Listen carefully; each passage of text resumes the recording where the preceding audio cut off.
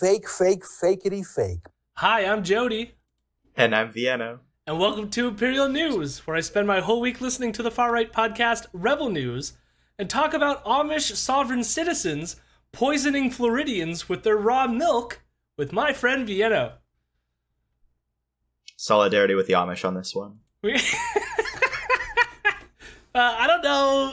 I mean, they're Amish sovereign citizens. I don't know if this is the right group you want to hang around with. We need to introduce the Amish to Maoism. Maybe. Protracted people's buggies. Yeah, not really into the fascist Amish. I don't know enough about the Amish to know that they would be that associated with fascists. But I also don't know how much this person is, how Amish, if you do, like, you know what I mean? I don't know how practicing they are, but it is what it is. We will get to it. How are you, Vienna? I'm all right.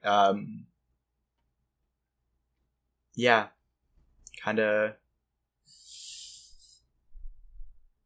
Damn, I got nothing. I got no updates. I got no anything this week. I can't even think of anything funny to say. I'm out of it, I guess. That's the thing. Nice. How are you? I'm also out of it. I should say, we're recording this episode a bit late because the day we were supposed to record, I had a window collapse on my hand and then spent most of the morning when I should have been prepping for the podcast in the hospital. Turns out that my hand, nothing in my hand is broken, but it is still sore. It was severely bruised. Maybe my hand was just too thick. It didn't get to the bone.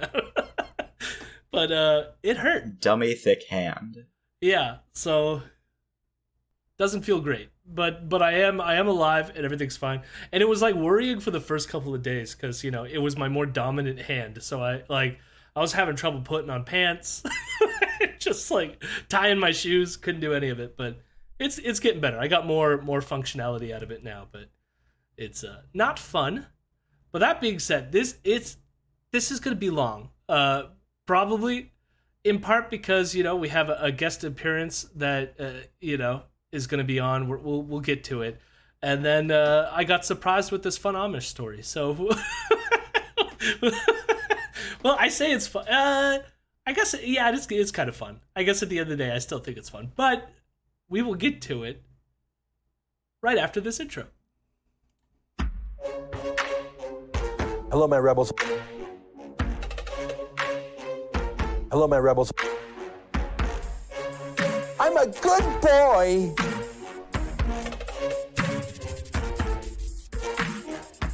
I'm a weirdo. So we're covering the week of August 15th to August 19th.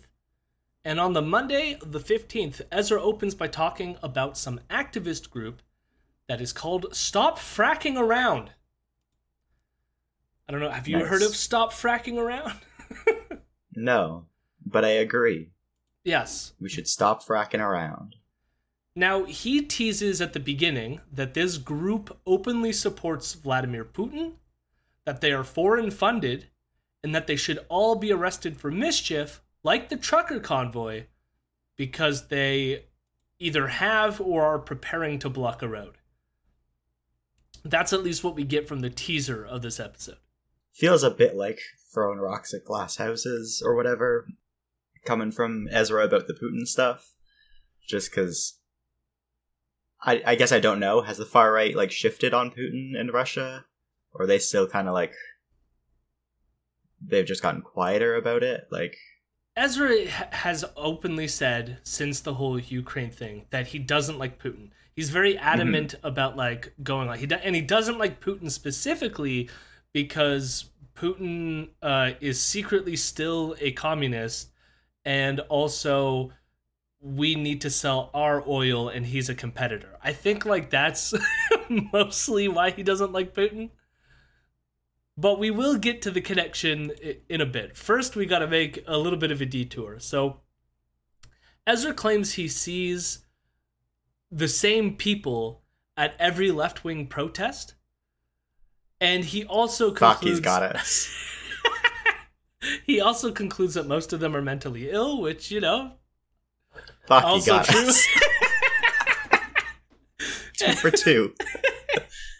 Or we're paid to be there. Now, the third one, not so much. Sadly, not paid to be there. But Man, I wish. so this, and of course he's saying this because he's trying to make a statement also about this fracking around, stop fracking around group. But this is how he opens up with trying to say that he's every protester is at every single protest. But my point is, I've been covering oil and gas and pipeline and mining and anti-capitalist protests for almost 2 decades. That's how old I am. And one of the most eye-opening things for me was that I saw the same professional protesters at each one. I got to know them by name even. I'd see the same guy at an anti-mining protest, and then at the Occupy Toronto protest. And then the same people were out in Hamilton in an anti-pipeline protest. And then the same people were at an Idle No More protest. Same people. Same leaders. Now, the leaders knew a little bit about what they were doing, but the rent-a-mob did not. Some of them were literally street people who were paid $50 to hold a sign for the day, $50 and a hot lunch. They didn't have a drop of politics in them at all. Some of them were mentally ill people being used as cannon fodder. It's very sad. I remember one young woman, Trish Mills was her name. I still remember her. She had a blog about her deep mental illness. It made me extremely sad to read about it and then to see how the environmentalists took advantage of her, egged her on to commit the crimes. She was the one who got charged and convicted and punished while the bosses didn't get themselves in trouble. They literally used marginalized and damaged and mentally ill people as their weapons to commit political crimes for fundraising. It made me sad and mad, not just at the environmentalists, but at the media party who obviously saw the same things I saw. That all these many events were organized by the same professional organizers. None of them were organic. Most of the participants were clueless about their mission. They were just doing what they were instructed to do. The way he started off was like, yeah, it's the same people at every protest. Or like, you'll see the same people at all of them. It's like, whoa, you're saying these things are connected? All these things are connected? Yeah, are you saying that left-wing people support various left-wing causes? Are you serious? Yeah. Yeah, it's so silly, but then it's also like, I mean, there's some truth to that. There are like the activist types that show up at most events. Yeah. For sure, 100%. Now, we're going to get a contrast in a second with him describing, in contrast to the depiction that he just made here with these people, with what he perceives as the trucker demographic. And the same phenomenon is there. Yeah. 100%. There's people, like, there's the one dude who's at every, like, anti-lockdown event who's just the dude who wears a Speedo that I've seen, like, at every single one. And it's like, he's just some dude who travels around and goes to, like, every anti-lockdown thing. So this is not some sort of, like, unique feature to left-wing protests to that extent. The mental illness thing is also silly. Like, well, for one, like, I've never seen anybody, like, pay homeless people to pick up a sign and, like, do something. Maybe they're going to give hot meals while they're out there or something, but that's not, like... Yeah, like, I've seen people who... We know people who have offered food at protests and whatever. Yeah. Or Narcan kits, or, like... Yeah. Like, that's pretty standard, but it's just, like... I don't know, it's interesting, too, that, like, these sorts of people can have no agency and can't have beliefs of their own, apparently. If they're, like, showing up to something. Especially, like, oh, wow, the mentally ill, quote-unquote, can't be political. Well, that's the thing about the mental illness part of this. Because, like, we joked before I played the clip about, like, our own struggles, but I've been open about my struggles with depression and stuff like this. And, they always go on about, like, Greta Thunberg with this as well, where Greta Thunberg was open about her depression and autism. Being open about those things doesn't mean that like you're somehow admitting that you're incapacitated or you suffering from some sort of mental condition that therefore you automatically can be taken advantage of or some shit, like the way that he was portraying it. And so this gets to this Trish Mills person that he brings up. he spends a lot of time talking about how she was mentally ill or wrote this blog.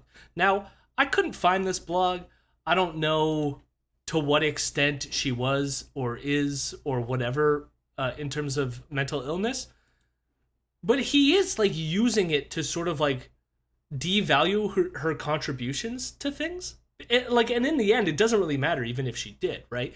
But he's specifically using it to say something about like, she's being led around because she's this weak, feeble person who's suffering from this mental illness.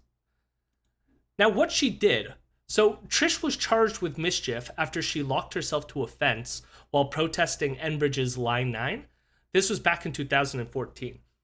She received a reduced sentence for it being her first offense, and so was able to go, but... or she might have spent a couple days in prison, something like this.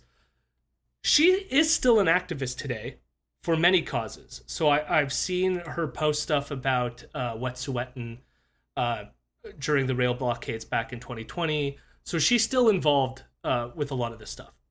In researching this, I also found a very funny story that is worth highlighting, which is that back when Ezra was employed at Sun News, he covered her story in 2014 when she was protesting Line 9, and they used some of her footage that I guess she had made while doing this protest. She then wrote to Sun Media claiming they used her footage without paying for the rights. So Sun News eventually cut her a check. She then used that money to fund more Line 9 activism. So in a sense, her eco-activism was funded by Ezra Levant. That's so great. Now Ezra, almost 10 years later, is trying to claim that she's a mentally ill person who's being controlled by foreign-funded environmentalists. I didn't hear the foreign funded yet.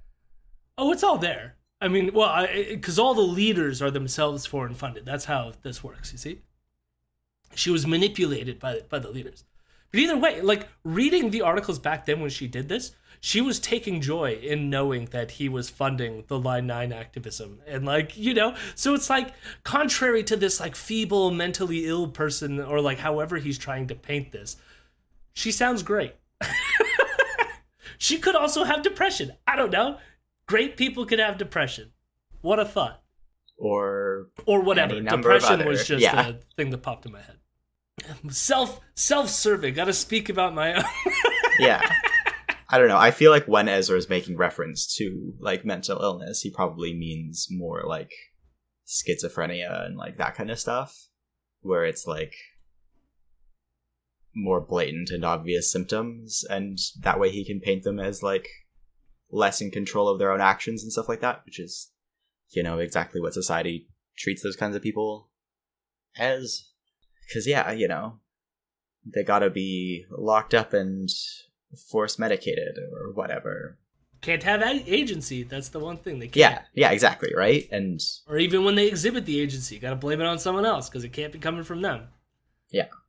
So now we get to the comparison. So we got through all the left-wing things. Now here's how Ezra describes, in contrast to the picture that he just painted, how the truckers are like when they're protesting. How different from, say, the truckers. The trucker convoy was authentic, organic, real people.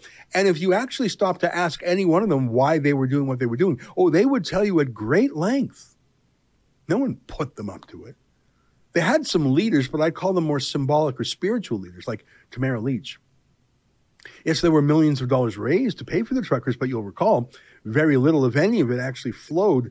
They were seized by GoFundMe, then seized by the government. And when that wasn't enough, they actually seized the bank accounts of hundreds of peaceful protesters without court process. So it was the opposite of a bought and paid for campaign. It was penalized and punished. All the elements are still there, but he has his own unique spin this time for why, like, you know, yeah, okay, there was leaders, but these leaders are different somehow. They were more spiritual rather than, you know, actively directing people in Telegram chats to what to do, you know. It's like or the funding was all organic and grassroots. Meanwhile, like, Ezra and the Rebel News gave people tons of free media. They've helped fund lawyers for various people. And not to mention all the other people that funded as well. But yeah, like tens of thousands of dollars of donations and whatever. And some of which we know came from like rich people in the United States as well. Yeah. It's so obvious. Like this is like in some sense like a hypocrisy gotcha, like to point that shit out. But it's like, it's so amazing. Like you could just see the sort of like thought process going on here, which how can I spin the things that I like in the most favorable light and then spin all the little things that they do in the most negative light. And that's just all this is. And it's so sad. It's just sad, like, listening to it that distilled, you know? It really feels like they're not trying as much as they used to. And maybe that's... I don't know what to contribute that to, because in some sense they're growing. So I wonder if it's just he's busy, and his busyness is, like, causing him to just, like, be, like... not try to, like, come up with a better sounding stupid answer. I wonder if it's also just that, like, you don't even need it anymore, right? Like, they're growing, and what has the last, like, month of output from them been? But, like... yeah, they've been incentivized. Yeah, you know? They don't have to, like, say anything. They can just talk bullshit for whatever amount of time and just be like, oh... World Economic Forum, Yuval Harari, blah blah blah, and then they're good. Like, I mean, yeah, we'll get to it if we haven't gotten to the foreign funding connection in this one. But before we get there, this episode was about the Stop Fracking Around group. So eventually, Ezra gets to this topic. In Stop Fracking Around, they vandalized a clock in BC by putting molasses on it in protest of the Coastal GasLink pipeline. They also plan in the future to block traffic. And so Ezra compares this to how the truckers block traffic, and this is what he has to say about it. Video. Protesters just poured molasses all over the Gastown steam clock in Vancouver. The new group says plans to block traffic and bridges this week too.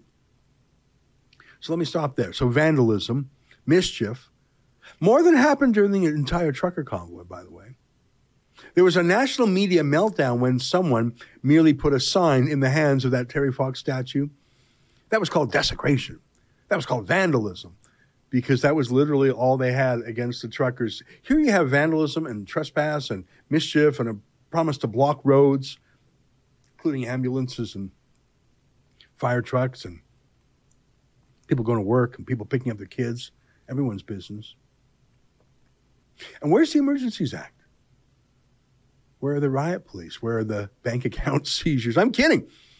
That's only for trucker peaceful protesters, not for Justin Trudeau's allies. Who the fuck are they protesting, bud? Like, yeah, the pipelines that fucking Trudeau supports. Also, the Trudeau bought.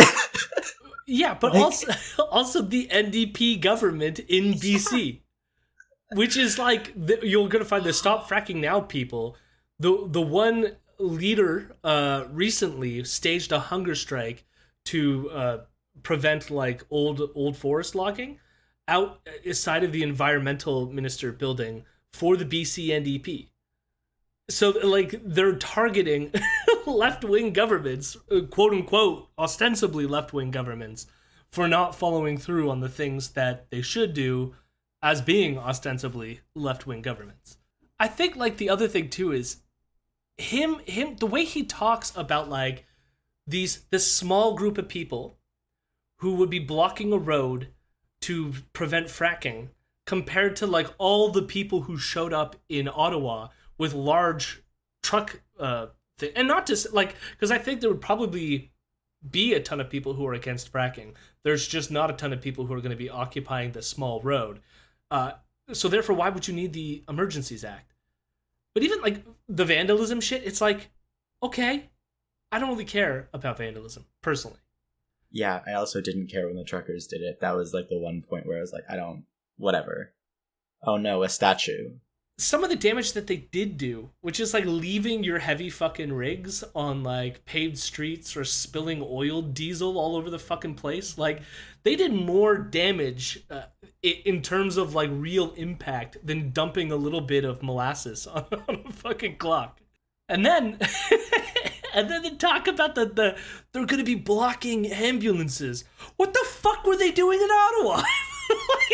Any protest is gonna do that. But that's also just straight up not true. Like, every protest that I've been to where an ambulance has come by, even if it's like tens of thousands of people, it parts ways fully to let that thing through. True, and in Ottawa, they threw rocks at the ambulance when it tried to drive through. Yeah. Yeah, no, it's amazing. Like, because that was the big, like, talking point during all the Black Lives Matter rallies and why they were, like, okay with cars running over protesters was like, you're gonna block ambulances. And, of course, all that fucking shit goes out the window once it's their people who are doing the protest. Then it's like, oh, well, who cares about the ambulances then? Once it's their people protesting outside of hospitals explicitly to block ambulances. But then, like, he still wants to hold on to that talking point here, right? Like, it's so weird. It's like, let it go. We've passed the point. We've all acknowledged that this is going to happen. Like, if you get a large enough people, it's going to be, it's going to impede the passage of ambulances, right? Now, granted, I agree with you that, like, if you get 10,000 Black Lives Matter supporters, they're probably going to part the sea of the crowd and let the ambulance through in comparison to right-wing protesters. But it would impede movement. But that's just like, I'm willing to take that risk for at least having the protest. But, like, you acknowledge that up front. Like, but it's like they can never acknowledge the harm of the shit that they do. Ever. No matter how little, small, or insignificant it is. They can never be doing harm. They live in some, like, magical world. They're incapable of doing harm, even if they tried to. Yeah. They couldn't. I will end by just spoiling the game. So Ezra concludes his piece by pointing out that the person named in the press release for Stop Fracking Around is a man named Brett Eichler. He's the guy who did the hunger strike. He's also a member of Extinction Rebellion, which started in the UK, so therefore he's foreign funded. That's the connection. That's it. Really? That's it. That's the connection. That's why it's foreign funded. And again, they're pro-Putin because they're against fracking in Canada and therefore are helping Putin sell gas to Europe. And that's his argument. The rest of the piece, like, really wasn't an argument for that, but he just sums it up at the end. There you go. They're trying to stop people from poisoning the land. They must be pro-poisoning the land somewhere else. Like, yeah, that was the first opening segment. And then we get to his interview, which is fantastic, with someone named Katie Daviscourt. Now, we talked about Daviscourt recently because she was one of the people who I think was associated with, I thought they said Blaze TV at the time, I might be wrong, but she was associated with another group, but at least went with Louis Brackpool and other Rebel employees to go to do the Dutch protests, the Dutch farm protests. And so he had talked to her at that point. However, he's talking to her now because she's a Rebel News employee. It's also worth remembering, reminding, I said this at the time as well, but she's most famous, I think, for covering the Black Lives Matter rallies in Oregon and Washington State back in 2020. And she had this famous moment where she sent out a tweet blaming the forest fires in Oregon on Antifa, which caused a bunch of right-wing militia to, like, create checkpoints and, like, you know, at the barrel of a gun were asking people where they were going. You know, fun stuff. All because she sent out a stupid fucking tweet. So now she's a Rebel employee. That's great. Wonderful. Ezra describes her as being out of Seattle, which he says is the heart of the Antifa war. The Antifa war, you know. It's the war we've all heard about. I'd give that to Seattle. Because of the like Chaz? it's there at Portland. Like, those are the options if you're labeling a capital for Antifa. Depends on what you mean by Antifa war. Like, is it the war against Antifa? Or is Antifa waging the war against the other people? Or does that distinction even matter? Because here's the thing, is if it's both the fascists and the Antifa, calling it the Antifa war seems weird, because you're signaling out one side of this conflict, where it should be like a name that just describes the conflict, no? The war for the future. Yeah. The first battle in the war for the future begins in Seattle. Isn't that also where, like, the first large like anti-globalization protest was as well. So there you go. It was Yeah, no, like started Like, there's a 1999. yeah, like Seattle and Portland, like it's the Pacific Northwest because one, they already got a bunch of Nazis to fight, and two, they got nothing to do up there. They're just, they do whatever drugs they can get their hands on, and then they just go to town on their opposing force. So Ezra does eventually ask her about the farm protests, which is how they initially came into contact.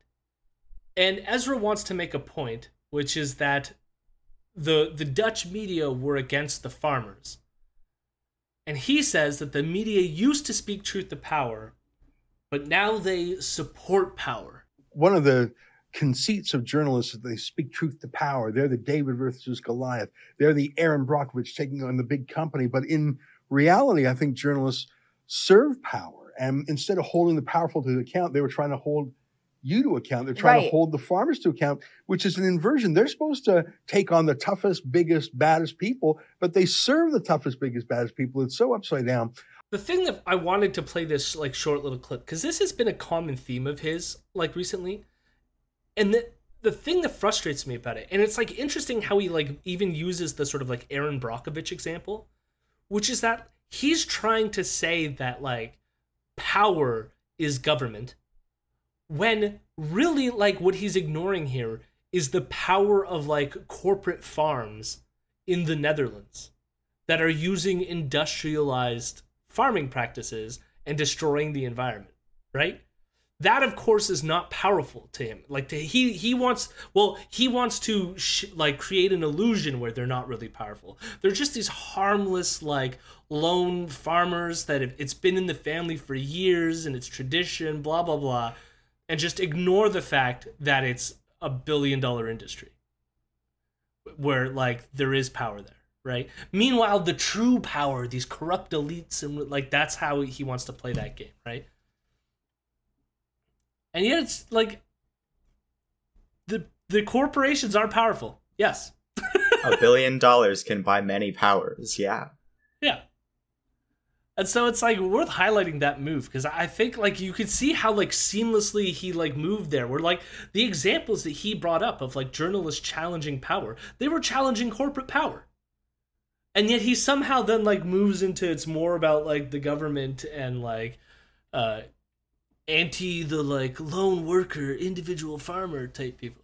They're not individual farmers. It's a family farm. True. Where the man goes out and he farms all day, and the wife stays at home and she cooks and cleans and raises the small army of children that also go do child labor on the farm.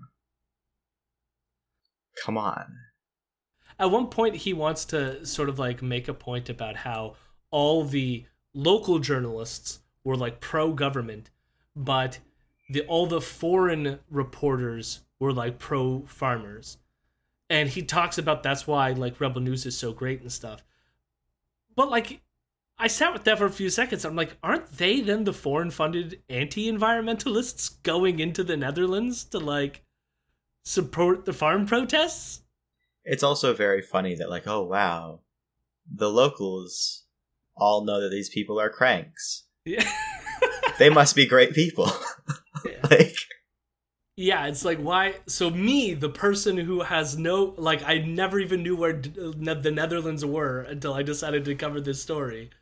I now have the expert knowledge to look the people who've lived there their whole lives and go, you're wrong. I, who don't speak the local language, know what's going on better than the locals. Yeah. Yeah. It's fantastic. The last thing to note here is he ends by saying that, admitting that he hasn't been around as much lately. So, like, I don't know if you've noticed the last few weeks, the last 2 or so episodes tend to be covered by both Sheila Gunn Reid and David Menzies, who have been filling in for him while he's been out. And he says the reason why he hasn't been in is because he's flying all over the world and meeting all their new employees. So that's why he's been taking a few days off here and there. Just in case we were wondering, I was under the impression that was probably legally related, but in all the lawsuits that they're fighting or suing, etc. So, but if it's just he's flying around to meet new employees, cool, fun. Have a fun vacation, Ezra, whatever. So now we get to August 16th. August 16th is a little slow. Nothing really exciting happens.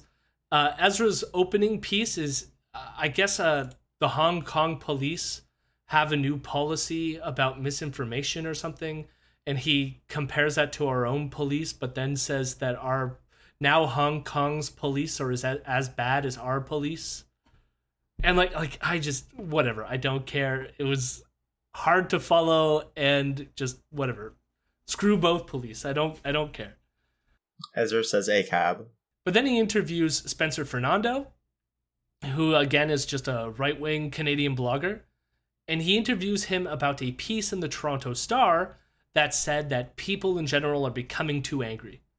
And most of their conversation is that they're like, well, that's because the Toronto Star made everyone angry at anti-vaxxers. So aren't they a bunch of hypocrites? And that's Got him. that's most of the conversation. The only other thing they talked about that's worth sort of touching on, because it's something that we covered in the past, is they complain about Rachel Gilmore. And so Rachel Gilmore was this global news reporter who is being harassed by a bunch of right-wing people. A lot of it started because Pierre Poilievre basically outed or put her on blast, and then all of his fan people started harassing her. Now, she's still receiving death threats and harassment, and she wrote about them. Some of this is coming from Jeremy McKenzie, who's the Diagolon person, who, again, some of the Diagolon members in Coutts, Alberta, who are, in trial right now after the fact of them allegedly plotting to kill police officers. Yeah, it's fun. It's all connected. So all these people are harassing Rachel Gilmore. And, of course, Spencer Fernando and Ezra downplay it. And then they criticize a freedom of the press group in Canada for defending Rachel by complaining. So they were like, and then this group wants to defend Rachel, and they didn't even complain about what happened to Salman Rushdie. British, Indian, author, and stabbed in the US. So, nothing Canadian. And also, he's not a journalist. So,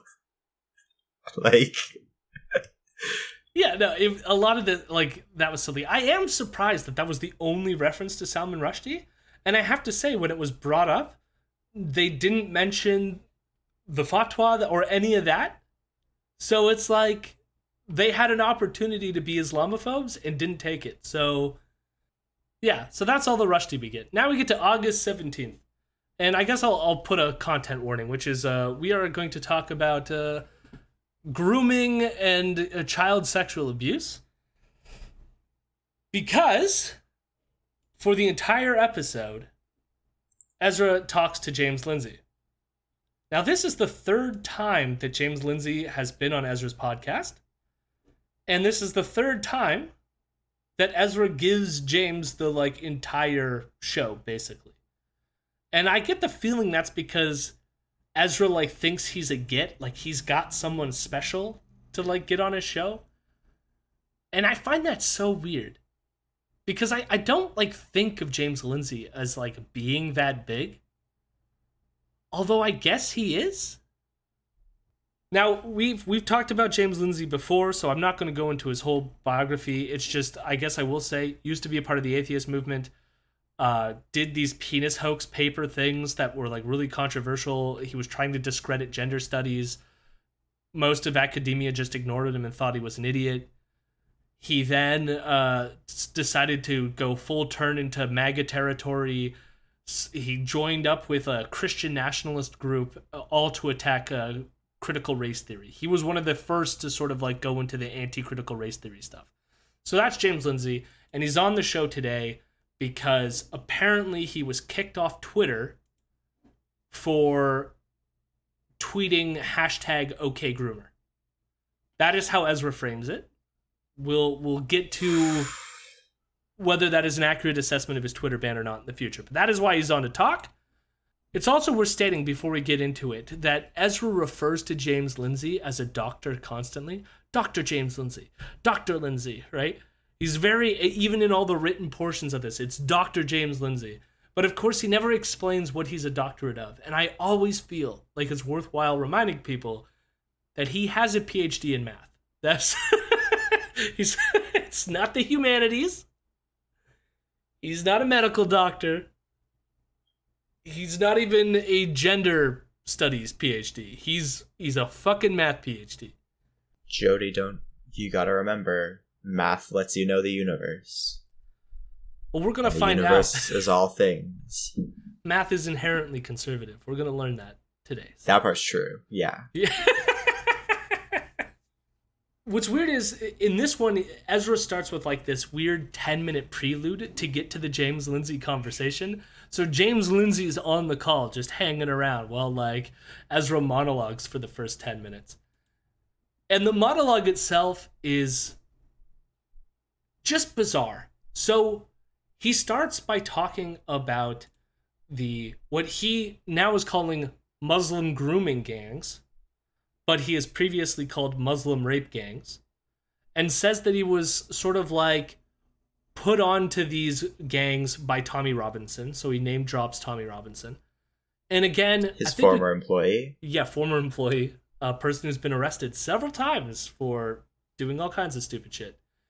We don't need to get into it now. We've gone over it several times on our show. But these gangs aren't real, so it's weird for him to bring this up in the first place.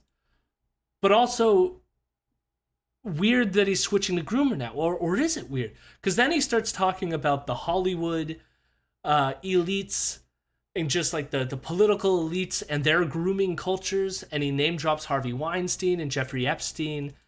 And all of this is leading, this whole 10-minute prelude is leading to this idea that teachers are now grooming kids with the trans agenda. And Lindsay was kicked off Twitter for speaking out against it. Oh wow, James Lindsay said something transphobic and got kicked from Twitter. What a news story. In case you think this is it, because like I'm describing you the 10-minute interlude, because there's no way I'm going to play a 10-minute interlude here. But yeah, Lindsay immediately responds to this by basically giving the game away. Now, I should say that this is going to be a longish clip. But, you know, it is worth, just for one, seeing how, like, annoying Lindsay is in terms, because he's going to, like, we're going to, like, hyper-analyze what grooming means. And they're going to get, like, you know, seem nerdy and specific because it makes them, like, sound intellectual when it's, like, you don't need to do this. But the other part is, like, this is clear. They're literally making the argument that when teachers are explaining to children LGBTQ things, that they're actually trying to sexually abuse your children. And not just sexually abuse your children in some sort of mental games. No, they are sexual abusers akin to Jeffrey Epstein, Harvey Weinstein, and made-up Muslim rape gangs. Because we're seeing story after story after story now of sexual abuse occurring in schools, sometimes with hundreds of victims coming across many different states. And I don't think that this is wholly surprising. This isn't quite what I got kicked off of Twitter for. I was using, as you started out by saying, you know, grooming your beard or grooming your hair or grooming a horse. There are other meanings of the word grooming. We used to say, for example, that maybe, you know, your favorite politician, whoever it might be, maybe Mitch McConnell or somebody, has groomed the successor, has kind of brought them into the fold, the way of thinking, the mentality that, you know, he had put forth before he retires or whatever it might be. And so there's this idea of professional grooming, and there's an idea actually of cult grooming. You don't merely, entice perhaps a young person or a vulnerable person for sexual exploits. You can also entice them to join a cult. And this is something that has been going on, obviously, for a very long time, probably as long as there have been people. And it's been a rampant problem in the United States. We've had the Scientology cult exposed. We know that it and other cults prey upon vulnerable people who have recently moved, so they've upended their lives.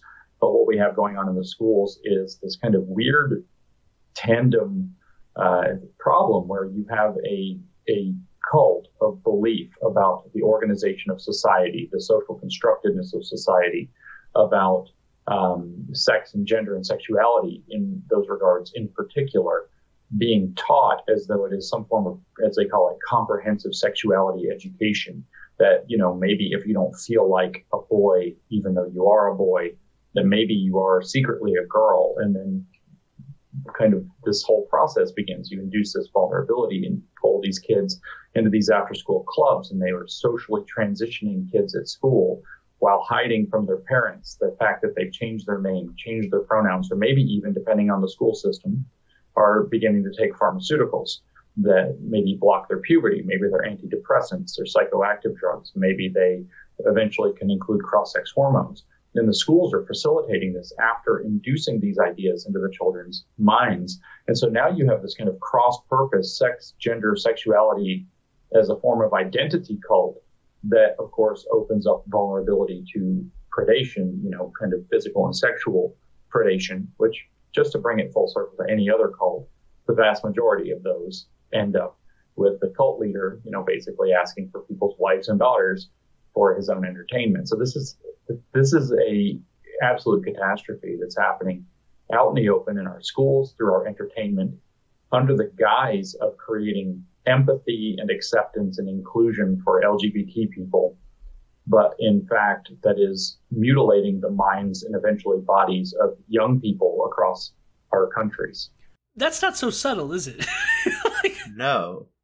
Merely through the guise of teaching them empathy. We're teaching them empathy, and therefore that's just to, butter them up for the abuse later?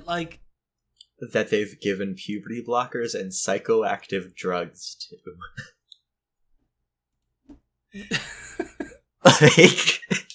Well, what school? Mom, I want to go to shroom school. Hell yeah. We're going to learn about the third eye today. Acid Academy.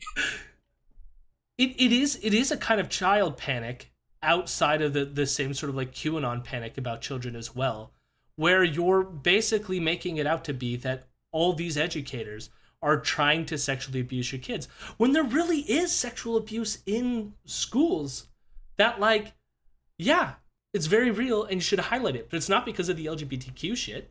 The same shit happens in fucking religions. Abusive structures and power structures exist that abuse kids. It's just where's the evidence at all? It's all in their fucking heads. Not once did they go, here's an example of teaching people about LGBTQ empathy leads to sexual abuse. They don't give a shit about that. That is not something that they care at all about. It really is just about the control over children aspect. Because that was one of the things that he really focused on was the oh, they're not going to tell you, the parent, about your child changing their name and pronouns and maybe taking puberty blockers and that kind of stuff. And it's maybe there's a reason that certain institutions try not to out children to their parents, given that they might be listening to this kind of bullshit and then abuse their child or I don't know, fucking shoot up the school or whatever. But notice how he wants to say that what's going on, and this is primarily what a lot of this episode is going to be about, between James and Ezra, about the parents and all that. But this idea that somehow it's like Scientology because the teachers are trying to protect LGBTQ students from their parents, when it's the difference between, he tried to make some comparison in that Scientology also wants to take you from your own family, right?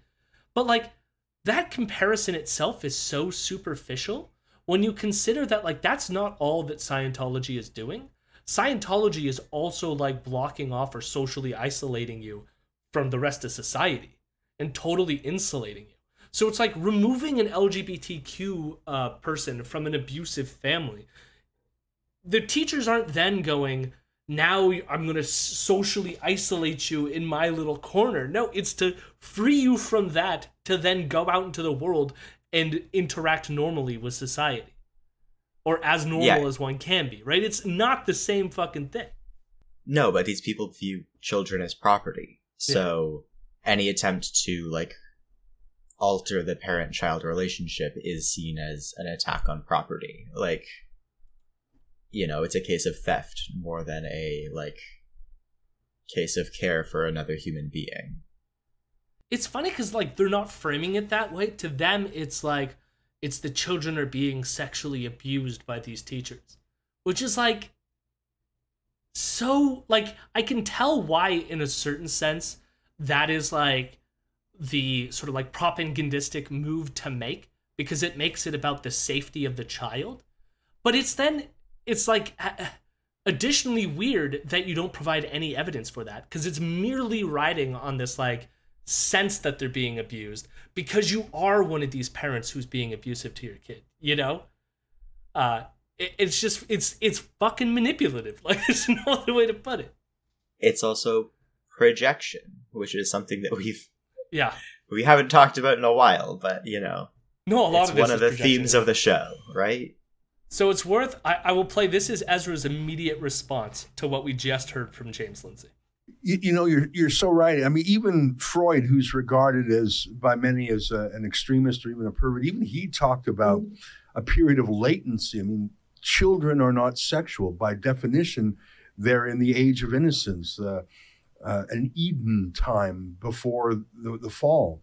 And to inject sexuality at such a young age, I mean, here in the province of Ontario, they introduced the 6 genders. I challenge you to name which. You probably know what 6 they're talking about. And gay isn't a gender, by the way. You tell people that and they say, well, what are the 6 genders? Like that, they're teaching that. They're teaching that as young as grade 1. Why are you doing that? And it's got nothing to do with being straight or gay. It's about sexualizing young people. And why would you do that? Why would you break down normal barriers? And I think your cult analogy works. A lot of cults have a sexual purpose for the leader. And you break down norms, for example, monogamy norms. No, well, the boss of the cult gets to have sex with everyone.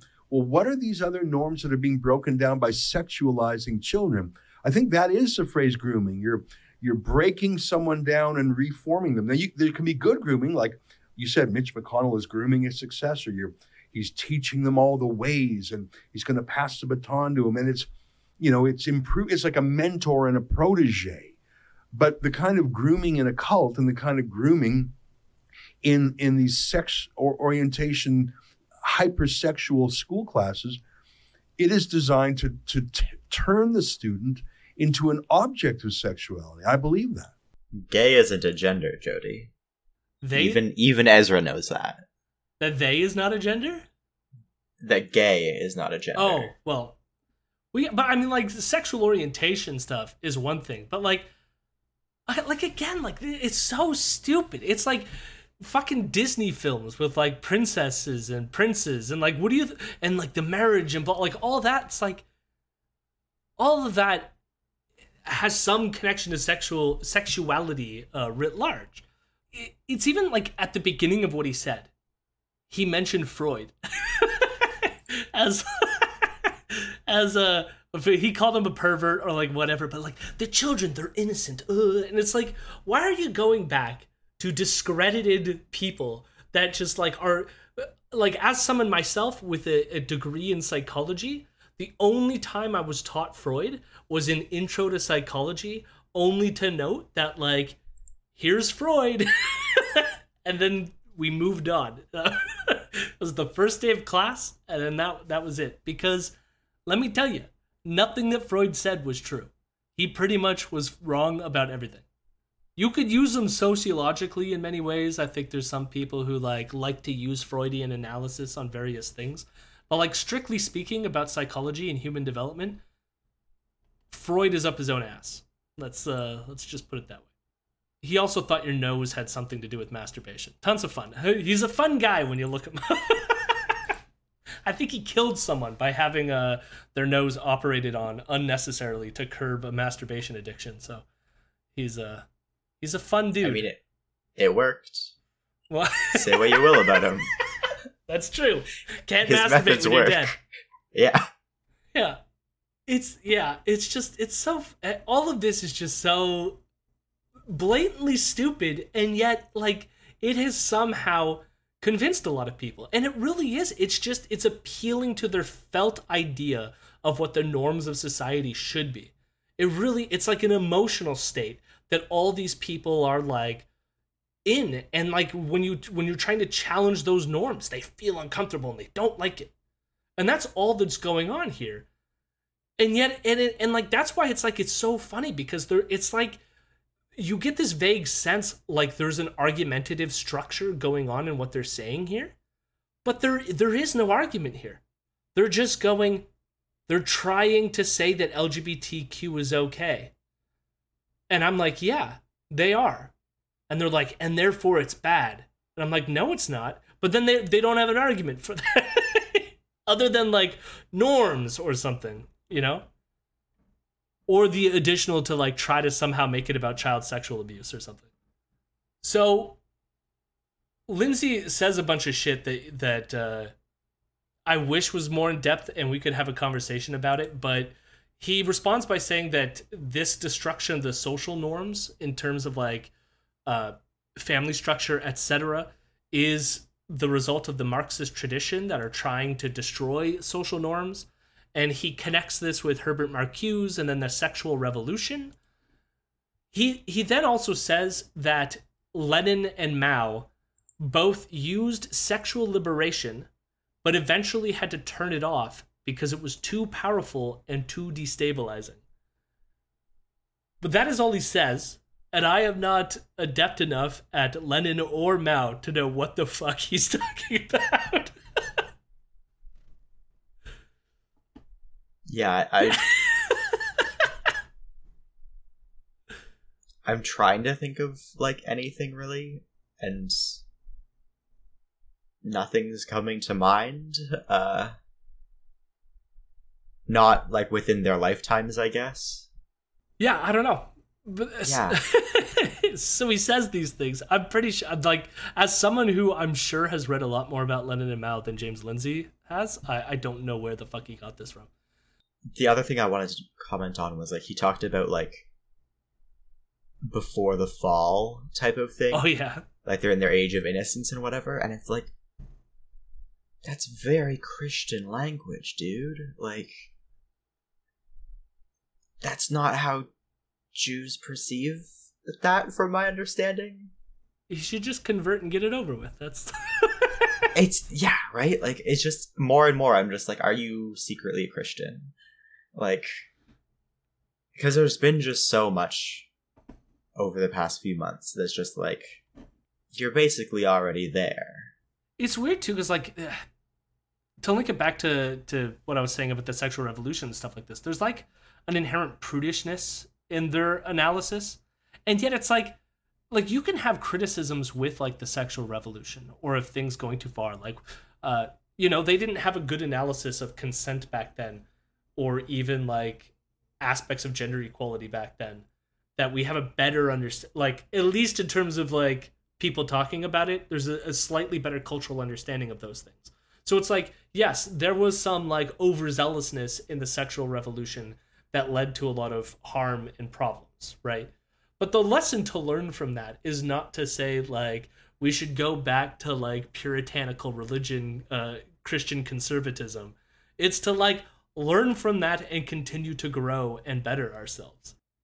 But he continues on with the Marxist critique, which is that the idea is that just like he brought up Scientology, Marxism is also a cult because it's trying to destroy social norms. And when you destroy social norms, what you're really trying to destroy is the family. So if you're... he basically describes it that if you're trying to educate kids to think differently than their parents... you know, then you're destroying the norms of society and you're going to get societal collapse, basically. Where I'm like, why are you assuming that the traditional position is correct? Like, isn't that what you should be arguing for? They should have a whole thing here where they're like, being traditional, being Christian conservative, that's what we need to fight for right now. But they never, like, make that argument, and it's so frustrating. And then with that, they let the transphobia and the homophobia do all the heavy lifting, because it's an all the feelings argument here. I should just fill in here. Well, I think like what's going on here, all with the parent isolating. The reason why they're focusing all on that too is because they want to avoid the question where most abuse happens in the home, you know, and that's something that none of these people ever discuss. And that is worth highlighting. You shouldn't have to stay with your family if they're being abusive to you. No, but that's, again, because they don't actually give a shit about the, like, abuse. Yeah. They just want children to be the property of their parents forever and ever. No, it's just so fucking gross. Like, that's, like, yeah. Anyways, just worth rubbing all that in. But eventually they bring it back around. The Twitter thing, why is James Lindsay kicked off Twitter? And again, they keep highlighting that it's like groomer. It has something to do with him saying groomer. The only thing that I could find, I looked into it, was that he responded to a trans professor at Harvard named Alejandra Carabello. She was calling him racist, and he responded to her tweet calling him a racist for something racist he was saying. He responded by saying that she is a child sexualization specialist. She teaches cyber law. Not that it matters, but she teaches cyber law, okay? At a university. So I don't know how that makes her a child sexualization specialist, unless what you're trying to say is that the mere fact that she's trans makes her a child sexualization specialist, which, in that case, you're violating Twitter's terms of service, and that's why he lost his account. Yep. It wasn't simply because he said groomer or some other shit that they're trying to highlight on the show. So now Ezra wants to highlight some of Lindsay's greatest hits on Twitter, because that's what you do when you're interviewing someone. And one of these tweets has a video in it, and Ezra plays the video. Now, I want to stipulate right up front that I did no editing to this clip, but you are going to hear a hard cut in the middle. And that's important for later. But I just wanted to acknowledge that now. This is not my trickery. This is Ezra just playing this edited clip on his show. You yourself have been banned. You had quite a large Twitter following. You were literally banned for using the word grooming to describe this. I want to show, you've said so many interesting things. I want to show some proof points. Here's a video from a hospital basically saying, yeah, you just say the word and we're going to get right in. Here's a video. I believe this is from a Boston hospital. Take a look at this. A child will often know that they are transgender from the moment that they have any ability to express themselves, and parents will often tell us this. We have parents who tell us that their kids, they knew from the minute they were born practically, and actions like refusing to get a haircut or standing to urinate, trying to stand to urinate, refusing to stand to urinate, trying on siblings' clothing, playing with the, quote, opposite gender toys, things like that. There is more and more a group of adolescents that we are seeing that really are coming to the realization that they might be trans or gender diverse a little bit later on in their life. So what we're seeing from them is that they always sort of knew something was maybe off and didn't have the understanding to know that they might be trans or have a different gender identity than the one they had been assigned. So that is a growing population that we are seeing, and that's being recognized as being trans and able to be treated. Gender-affirming hysterectomy is very similar to most hysterectomies that occur. A hysterectomy itself is the removal of the uterus, the cervix, which is the opening of the uterus, and the fallopian tubes, which are attached to the sides of the uterus. Some gender-affirming hysterectomies will also include the removal of the ovaries, but that's technically a separate procedure called a bilateral oophorectomy. And not every gender-affirming hysterectomy includes that, and people who are getting gender-affirming hysterectomies do not have to have their ovaries removed. The idea of teachers deliberately doing this and hiding things from parents and even dispensing drugs, this is not a conspiracy theory. A lot of these teachers boast about it. They're just like talking about possibilities for gender affirming care. That's it. So the best part is, because this is Boston's Children's Hospital that did this, okay? Oh, okay. This is the one that got like crazy harassment. And why it got crazy harassment was because Libs of TikTok posted that clip to Facebook, which splices two different videos into one. Now, the one video is obviously talking about how we're learning that you could possibly tell whether someone's trans long before we previously thought that that was possible in various ways, because people are exhibiting gendered behavior at a very young age, right? So that was like the first part of the video. The second video was just talking about like what are the possible things that people can do in terms of gender affirming care, including a hysterectomy in this case. But that was an educational video. But what Libs of TikTok did in splicing them together made it seem like it was a children's hospital that was performing hysterectomies on children. This is not the case, okay? And this is how Ezra quasi like characterizes it in this, that like they're doing this to kids. No, they're not. That's they're not doing this to kids at all. It was a manipulated video, purposefully done, and as you pointed out, Boston's Children's Hospital has now been inundated with violent threats against them. This is entirely a side note, and about the first part of the video, where it was like, oh wow, one of those gendered behaviors is standing up to pee. Everybody should just sit down to piss. There was a sign at an event that I went to on the unisex bathroom like 5 years ago, and the sign has literally never left my mind. And it said, stand up for your rights, but sit down to piss. Problem solved there. Like, but also just like, let your kids wear what they want. Let them play with what they want. Sit down to piss, though. I was going to say, sometimes camping, I'm going to stand. I'll engage in a little gendered behavior while I'm camping, I guess. Coward. Coward? Yeah. Oh my god. So here's the thing. It's a very long episode with James Lindsay. I skipped a whole bunch of it here that we don't need to get into. It gets very repetitive. So, more about like kids being separated from their families, blah, blah, blah. They play a whole bunch of Libs of TikTok videos that are super benign. We played a couple like last week, I think it was. Like these things are super benign. It's not worth like going over each one. He then also plays the Bill Maher clip where Bill Maher talks about how being trans is now trendy and like all the trans people are in California because that's where like the trans parents are like somehow convincing their kids to be trans or something. Where Ohio, they're teaching them to be like millwrights. So we get more of this shit. And so Ezra wants to go into the trans is trendy territory again. So after playing the Bill Maher clip, Ezra says that conservatives underestimate how much they are influenced by their peers. I think that we underestimate how powerful persuasion and peers are. And I think that that's not something that people on the right think about a lot. We're just numbers and, physics and math. We're not feelings and peer pressure and emotion and compliance.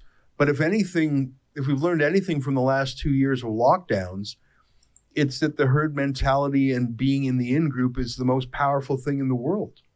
And that's what's going on with this grooming. All we've gotten since the start of this interview is nothing but like emotions regarding like the family structure and about their ickiness towards LGBTQ stuff. And yet then they want to turn around and go, no, see, conservatives are all about like those facts and logic, no emotion, all about the math. That's all what conservatives do, They're not the ones whipped up down at the city council thinking that the vaccines are putting like mind control drugs into their children. Nope, that's not conservatives. Jody, that's simple math right there. Yeah. I also wondered if he was like buttering up James Lindsay for being the math PhD. Don't worry, all them smart math and physics types, they all vote conservative. I wish Ezra would put on a southern accent when he was... It's so, like, this, like, fits in with the whole, like, Ben Shapiro facts logic, and it's just, like, I'm sorry, it's not true. I don't know why this, like, became true, where it's, like, there's tons of logical people who also have an appreciation for the humanities, which is maybe the thing that's, like, missing here. Like, conservatives are a problem because they're so up their own ass, they never, like, reconsider that maybe they are just running on emotion. Or they never think about, like, maybe I should take into consideration other human beings. Like, these are thoughts that never occur to conservatives. And that's the problem. It's not that you're too facts and logic. It's that you're a fucking idiot. And you're abusive to people. That's the problem. But it's true. It's like, the conservatives are like, we can't help people. We can't give people student loan relief. We can't, like, they're just always like nothing to do with humanity. Leave me alone. I want to live on my own libertarian lifestyle. Government suck, blah, blah, like. And then in terms of facts and logic, when do they ever come with arguments? When have you heard Ezra make an actual argument on this fucking show? It's always like, oh man, they're teaching your kids that being gay is okay. How does that make you feel? You're right. What he should be doing is, oh wow, the teachers are telling you it's okay to be gay. How does that make you math? What does that add up to? Conservatives just doing equations while they're having sex with their wives. Yeah, it's a physics problem. Velocity and oh my god. Mass. This acute angle is making me hard.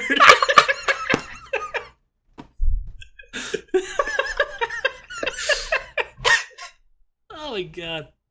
Hey babe, can you make your legs more obtuse, please?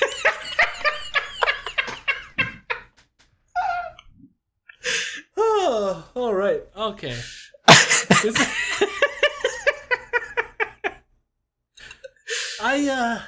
Sex is only for multiplication. Well, it's in the Bible. That's his conservative arc. The sex math is in the Bible. It is. That's true. I don't have this clipped, but eventually Ezra goes on to compare the trans trendiness to suicidal contagions.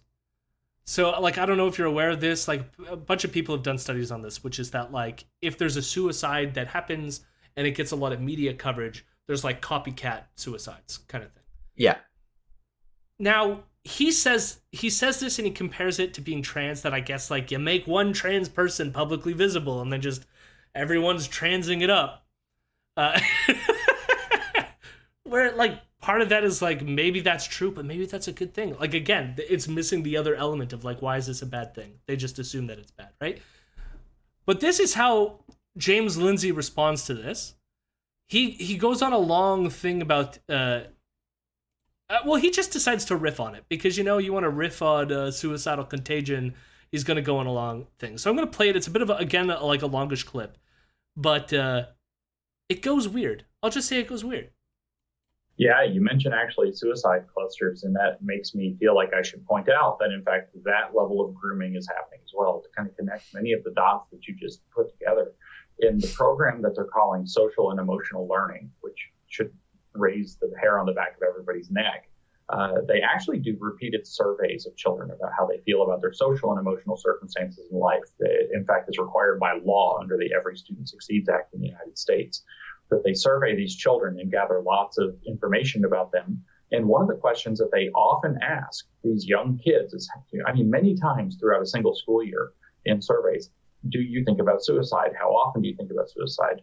These kinds of things. So you talk about implanting those ideas into these kids' heads who are allegedly at-risk kids because they have to be classified at risk to receive the money that comes in from the federal government through, say, ESSER III funding or the CARES Act, which is misappropriated pandemic money coming in under the guise of helping them psychologically and socially. Allegedly, they've been injured by the trauma of the pandemic, and therefore you have to intervene this way. But they ask them repeatedly, are you suicidal? Do you feel suicidal? And they say that this is for prevention. But as a matter of fact, it plants the idea. Then there's this program that is often tied in with this. The World Economic Forum advertises it as one of its chief ed tech success stories. It's called the Trevor Project. The Trevor Project is supposed to be a suicide prevention hotline that children can use, especially if they're LGBTQ is the point. And it has all kinds of features that enable them to have these ongoing dialogues, which are always gender affirming, that are always, you know, this kind of queer theory affirming grooming behavior. I, in fact, get in trouble for calling it the Groomer Project instead of the Trevor Project. And it has features that where at a push of a button, the child can completely delete the entire chat history so that no parent can ever find it. It has all kinds of this kind of stuff built into it. And it's very suspicious that you have people, again, anonymously talking to children in a very vulnerable state to affirm their feelings about sex, gender, and sexuality that they claim that they're having. And then it's built and designed to be able to hide from the parents. And this is a selling point to the children. He sort of like went off on like a weird tangent there at the end, because like I thought he was coming around to say that they were also by suggestion, like convincing people to be trans by merely talking about it, just like merely talking about suicide apparently convinces people to commit suicide.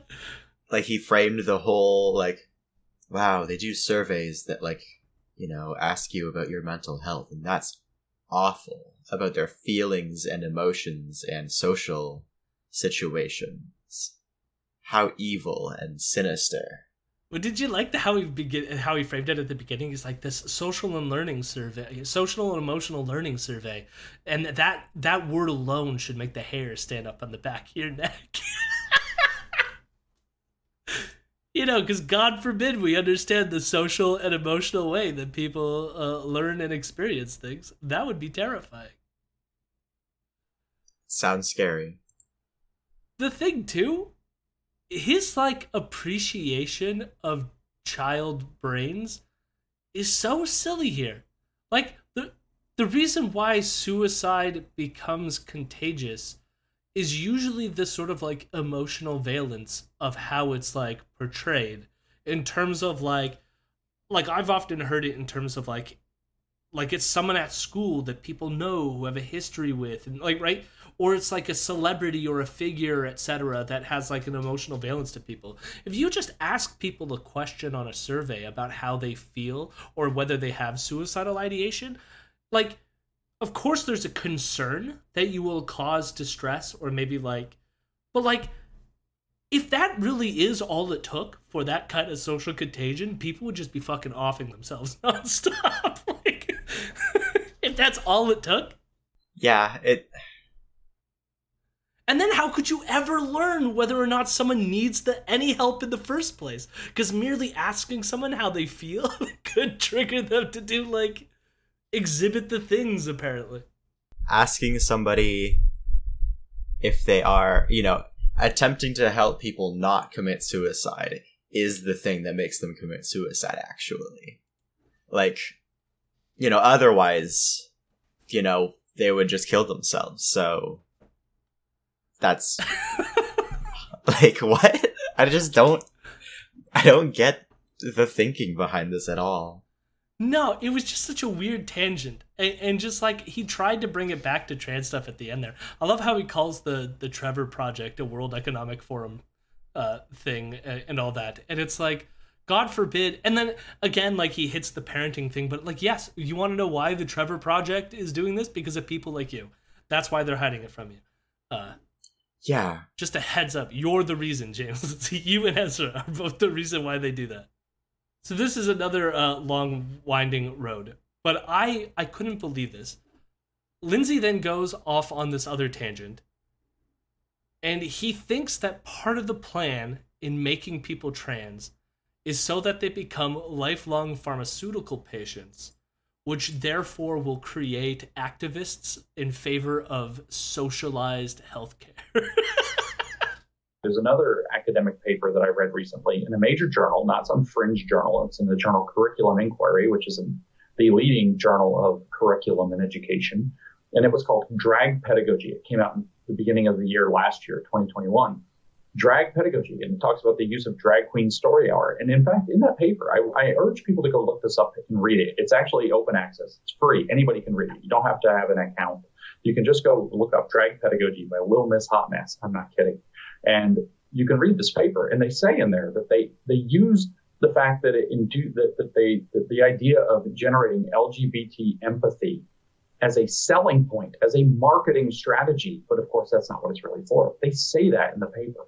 They actually tell you that. They say that they market it as being family friendly, but what they actually mean is family in the sense of the queer family on the street that you leave your real family for. This is things that they're actually putting in writing and publishing in academic journals about what they're doing with children. And it's just grotesque to see millions upon millions of people just falling for it by not taking literally a small number of minutes, an hour out of their day to go look into this and read about it before they get militant about it like an idiot on social media. So I encourage people to go look at that. This is not what it seems. And the Trevor Project is not what it seems. And this suicide, kind of mental illness, self-harm, anorexia, but then transition kind of cult grooming that's been taking place on social media for many years, that many, many children have been harmed and pulled into, that now involves this kind of alleged magical pathway out of all your troubles through becoming a lifelong pharmaceutical patient, which will, in the end, force you to have expensive lifelong medical care, which will force you to agitate for socialist single-payer medicine just like they agitate for student loan forgiveness. See? Just to push you to that socialized medicine. And student loan forgiveness. And student loan forgiveness. And this was before the student loan forgiveness was announced, so James Lindsay was on the pulse. The only reason Joe Brandon did it was because we're all trans now. Biden uses an executive order to get rid of gender markers in the entire United States. Come on, they.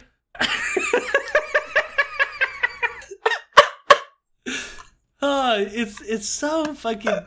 I don't like. There was a moment there when I feared like his brain broke, and he was like anorexia, and he's just like throwing out shit. It's like, what are you doing? It's not that complicated. Like, life is complicated, but it's not that complicated. Yeah, for someone that supposedly spends a lot of like time reading about this stuff, you know? It's the same with like the Hegel and Marx shit, where he's just like making stuff up. Well, like the drag queen pedagogy thing, his only objection to this scholarly work is to be like, they encourage empathy.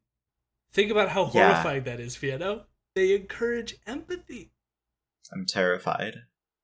People are gonna go around caring about other people, Vienna? What does this world come to?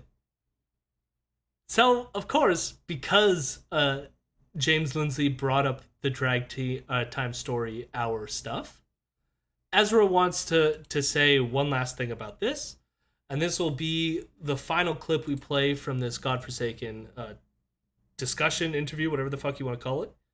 And it starts with, I guess, Ezra wants to make what I would call a weird anecdotal analogy. So he talks about a 16-year-old who worked for Rebel when they were in Montreal at the time when their boat was raided.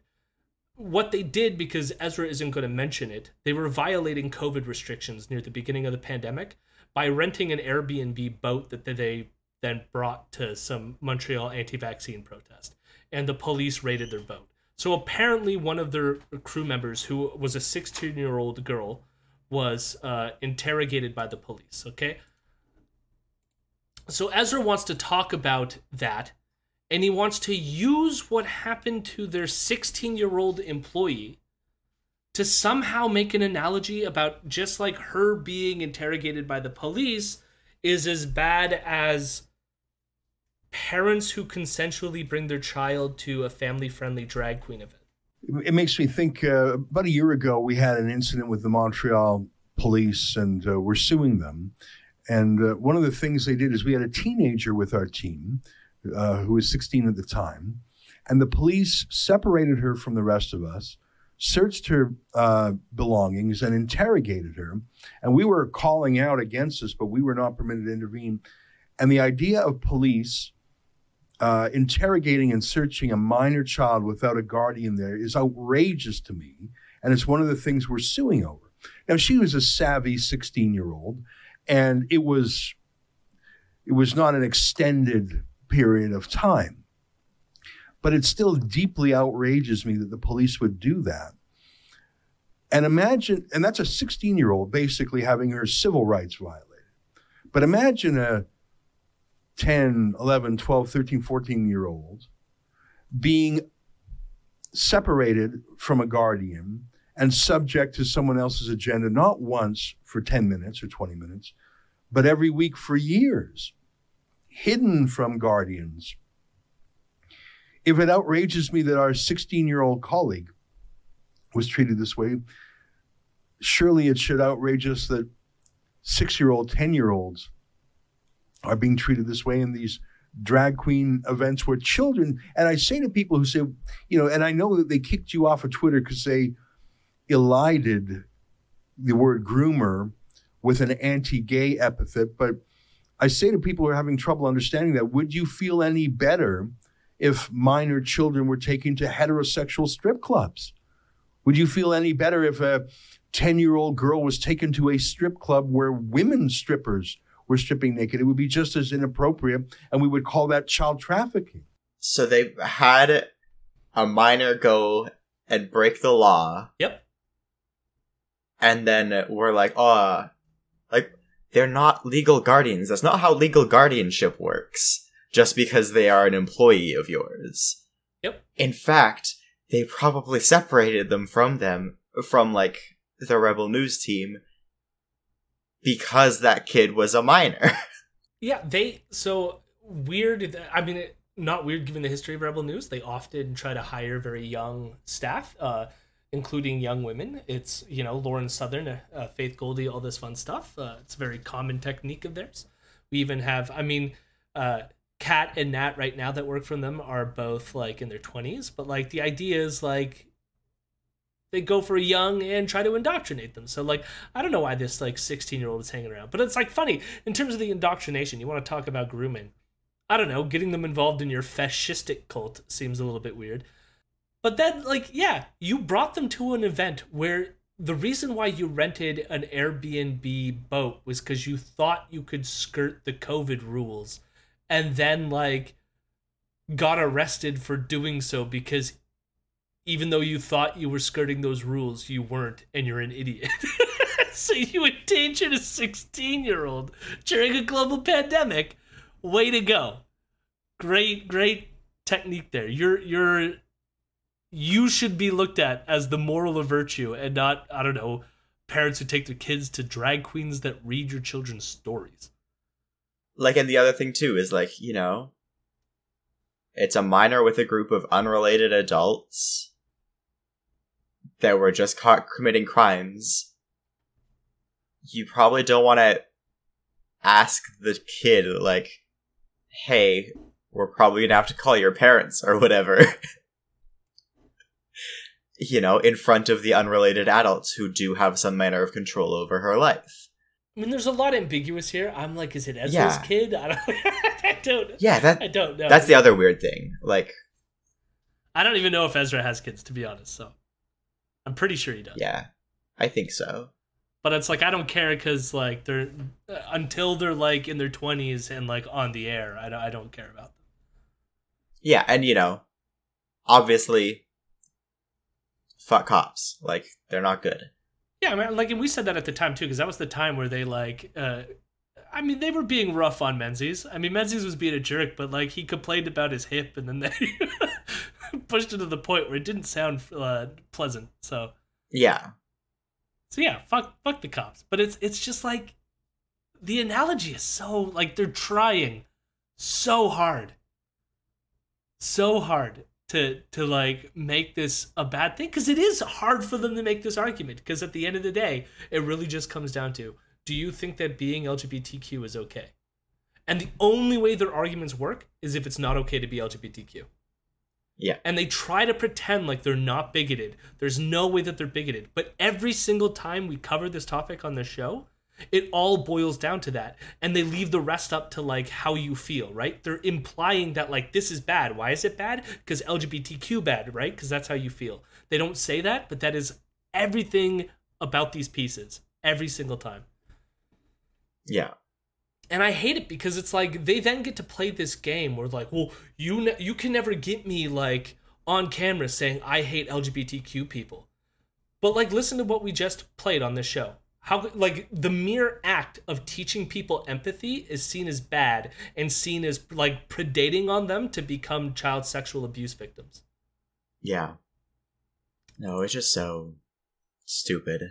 And dangerous. Like, the only reason I talk about this, like, is because it's having a real-world effect. They like to pretend that it isn't. It really is. These bills are being... Our friend locally is having to leave the country because...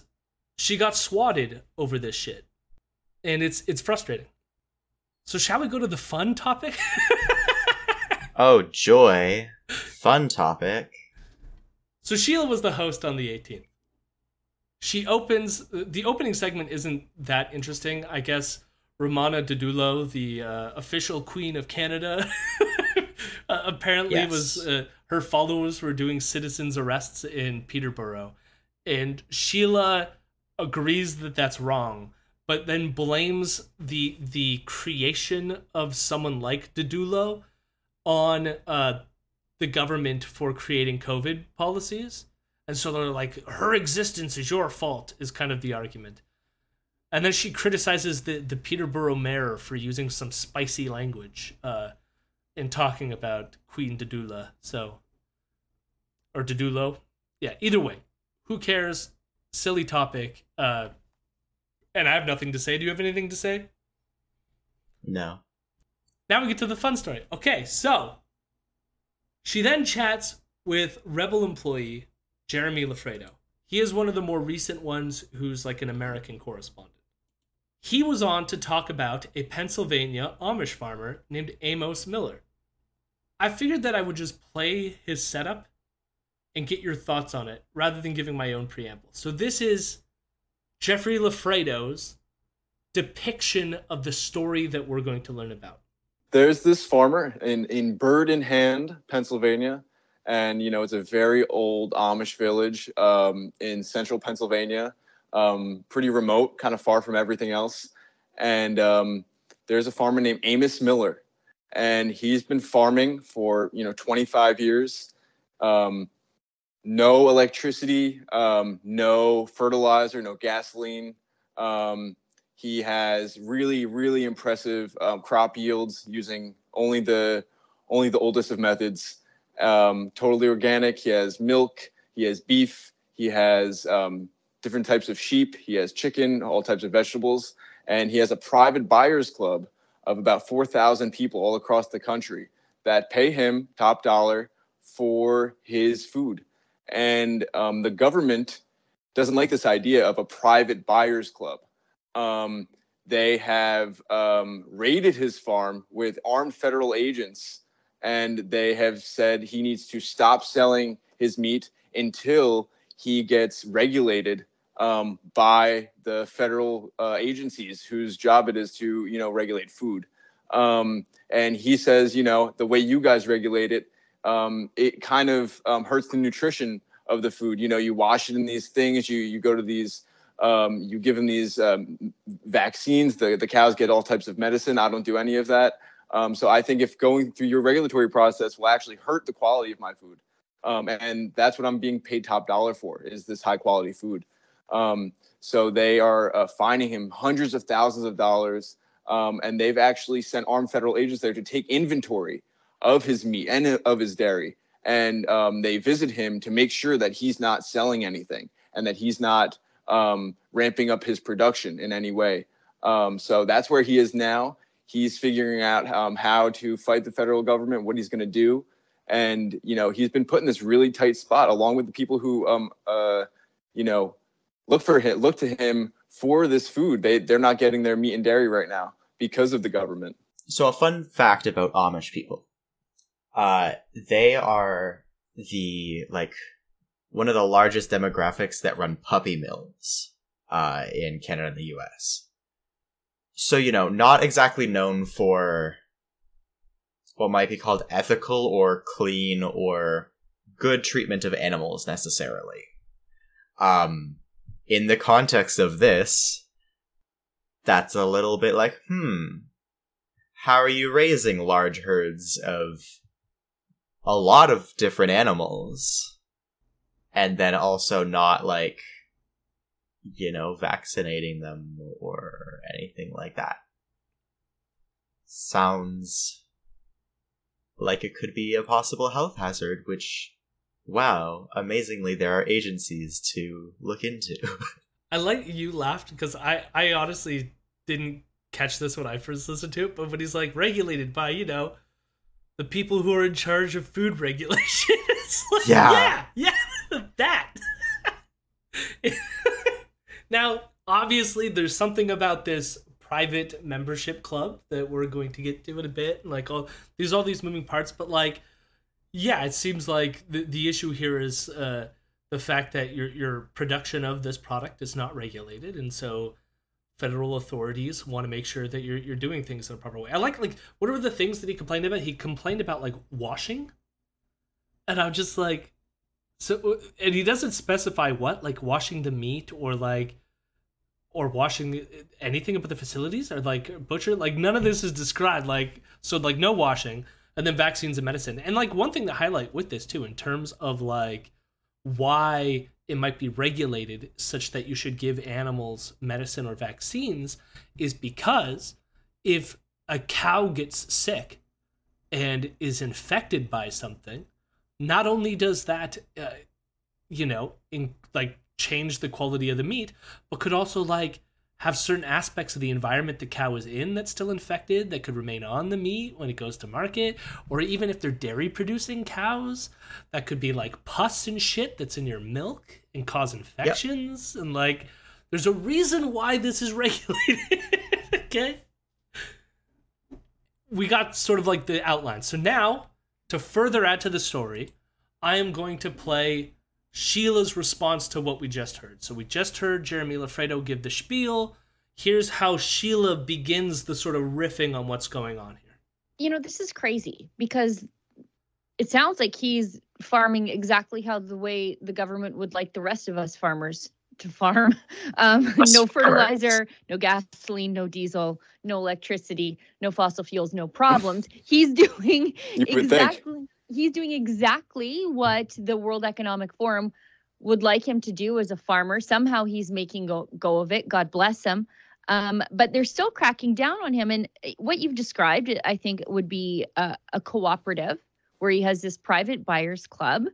He's not selling anything into the food supply sneakily, right? Like, I think that's where you would think that regulators would get upset, where, you know, this certain kind of food is ending up in the food supply along with the other inspected food, and so they should step in then. But people are actually seeking him out specifically because that's a great point. The way he purchases it or the way he produces it. So nobody is involved in this unwittingly or unwillingly. Us farmers was a line that Sheila said. She might be. She's an Alberta lady. It's possible. She's got farm and there's genetics.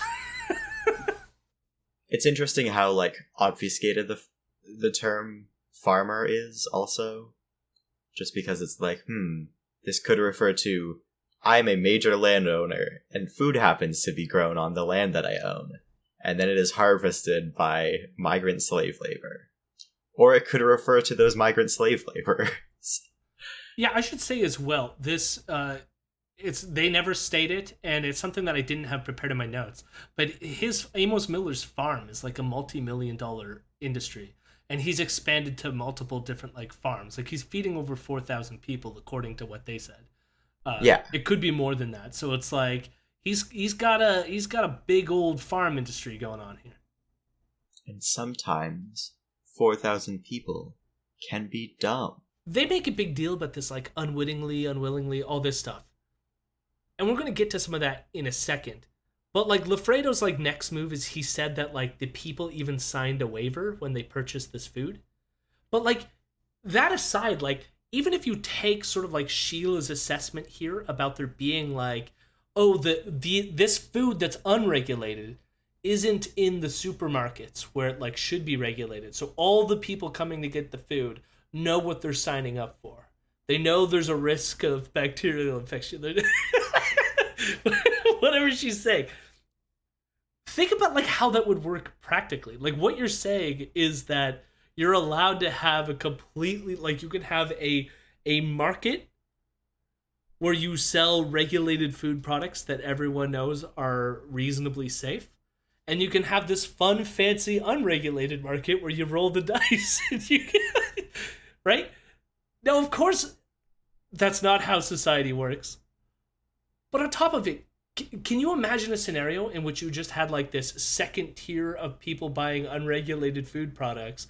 What kind of strain that would have on society outside of people just like unwittingly making poor choices? And shitting themselves to death? You know, because it's not like, are they going to go to their hospitals? Or like, you know what I mean? There's so many things. Or like, you know, if there's an outbreak of something, you want to trace it back to something. Like, there's so many reasons why they want this to be regulated that has nothing to do with somebody going, well, I personally am willing to take the risk for a staph infection. Give me that beef, you know? Like, God. Yeah. Yeah, like, and you know, some diseases that are passed on by animals are spreadable from human to human. Like, you know, if there's parasites, or if it's like, I don't know, fucking like salmonella or whatever. Or, you like, know, a thing that just happened recently through zoonotic transmission that took over the entire globe, you know? No idea what you could be referring to there, Jody. There's been multiple throughout human history. I mean, one's that named didn't after come the from swine. Amish farms. Yeah. Those Amish know what they're doing. No zoonotic diseases there. I will play one last clip, and I will acknowledge that this comes at the end of their conversation. So if you think about it, they've been chatting about, they go on about how he's a pacifist, that the Amish are pacifist, how dare they come with their guns, etc., etc. That's most of the conversation. I have no reason to clip that, so I'm just going to ignore it. But at the end, Sheila sort of pitches this question to Jeffrey, which is like, they've been going at Amos Miller for a while. And this is how Jeffrey, at the end of this discussion, decides to explain the history of how this thing started to develop. A couple of years ago, they tried to shut him down using similar logic, and he did not shut down. And they actually took a sample of his milk and said that they found a similar bacteria in his milk that was biologically similar, which is the term they used, to a listeria sample that they took from someone who died of listeria in Florida. That's what they said. They died of listeria. This person actually died of leukemia. You know, they had cancer. And so they're really pulling all of the strings, and they're trying to you know, make whatever, throw everything at the wall and see what sticks. You know, is this a listeria outbreak? Are they not inspecting their meat properly? You know, whatever they can come up with, the federal government, they're using to try to get this guy out of business. And even the family came out, who supposedly, you know, the mother supposedly died of listeria. The family came out and said she died of cancer. And we don't like that the government is using, you know, our mother as a way to try to shut this farm down. We appreciated all of his food and all of his work, and we don't think that his food led to our mother, who had leukemia, led to her death. Just quick little thing from the CDC website for listeria. An estimated 1,600 people get listeriosis each year, which is caused by eating food contaminated with the listeria bacterium, and about 260 die. The infection is most likely to sicken pregnant women and their newborns, adults aged 65 or older, and people with weakened immune systems. You mean people who might also have cancer? Yeah, and be old enough to be adults who are whining about the government not letting them get bad food. This is like the prototypical sort of like disease denialist. We saw it all throughout COVID, which is that it's not COVID that kills you, it's the comorbidities. So whenever there's a comorbidity present, they can play these like loose and fast games to like change what the cause is, what the ultimate cause is. You see this even with AIDS denialists, that because like AIDS is something that it's an immune disorder and it attacks the immune system, that therefore no one dies of AIDS. What they die of is like being infected with a cold or a flu. But then that allows the AIDS denialists to say, well, therefore you didn't die of AIDS, therefore there's nothing wrong with AIDS. When it's like, no, it's like if you get a cold and you have AIDS, you're likely not, or like if you have a cold but you don't have AIDS, you're likely not going to die. You have a cold, you get AIDS, it increases that risk, right? And of course, like we have modern treatments now, but like the point is like you can always like when there's two things happening at once, pick the thing that you want to say is the true cause and ignore from the other. So it's like, yes, this person likely both had cancer and was infected with listeria, and like, I don't know anything about the family. I don't know if what he's saying here is true. And part of that is because the person is behind a public case. Like, they don't announce the person's name. The federal agents don't. So in none of the legal documents could I find any information as to the accuracy of what Jeremy Jeffrey. Maybe I'm saying his name wrong. Anyways, it's Jeremy. Sorry, I could find no indication that what he's saying here is true, but I could also imagine a scenario where the family is also involved in this like freedom type movement, libertarian freedom movement, and wanting to do this, and therefore supporting their family member's decision, even if they actually did die from the listeria. Yeah, I mean, that's probably the thing, right? Like, if the whole family's eating this way, of course they're not going to be like, oh, the food that we bought for our sick and dying mom killed her. This is the other thing. So I was reading articles about what this is called the alternative food movement. And so a lot of them get into this in the same way that people get into alternative medical care treatments. So it's like they believe they were poisoned. But the reason why you had your cancer was because of the modern food industry or something like this. And that's why they get into this stuff, right? And like there might be some truth to that or whatnot, but it's like, in terms of like, yes, there's like meat causes cancer, etc. Like, welcome to the universe. Most right? cancers are environmental. Whoa. Right. But the point is that people like cope with these things in various ways, and that's why when the alternative food movement or the alternative medical movement can come in there and be like, oh, the real cause was this thing, and you got to try our thing because it's magical and wonderful, even though it's snake oil salesmen. It's what's going on there, right? Which is another reason why you want to regulate it, right? Because it's like when Sheila talks about this, like people get into it willingly. How willing is that when you're being lied to by a con artist that wants you to buy their snake oil, right? Do you really have the facts and evidence there? Which is why it's like, it's almost like what they're arguing is like, we need no standards. We should allow everyone to just lie about all the products they're selling. And there should be no recourse for that because you're an idiot for believing a liar when you purchase their product and you die. And it's like, we already agreed that that's not a good system. They had that system for a while. A lot of people died of foodborne illnesses or from medicines that didn't work or were basically just narcotics and people like tripped out till they died because they didn't know what they were doing, you know? I should say as well, another piece of this is that Sheila, immediately after him talking about the listeria being biologically similar that was found in the person and in the milk, she says that gorillas are biologically similar to humans. So it's a silly thing to say. And it's like, they made the same argument like a couple months ago when there was the baby formula shortage, which was that they found a biologically similar sample of, I can't remember what the bacteria or virus was at the time, but whatever it was that was causing the problem with the infant formula, they found a similar one in the plant that was found in the victim. So then you go, okay, then let's shut down the plant and clean the plant. That was kind of the process, right? So it's like, of course, because there's like some sort of biological similarity, by the time it leaves the plant, goes over here, it is like multiplied and evolved or like whatever. It might not be identical, but you can sort of trace lineages and that's how they work it out. And they're never going to be certain because, you know, scientists never work on certainty. So they're going to say they're biologically similar. But they have good reason to believe that this milk was the thing that killed them. And so even though they weren't going to like destroy the farmer based on that alone, all they wanted to do was regulate him so that he wouldn't kill anyone else. So now let's get to it, okay? Because it was even weirder than I imagined it to be, okay? So after the Florida person died in 2014, and there was another person in California who was infected but didn't die, the federal government was concerned about a countrywide listeria outbreak coming from this farm.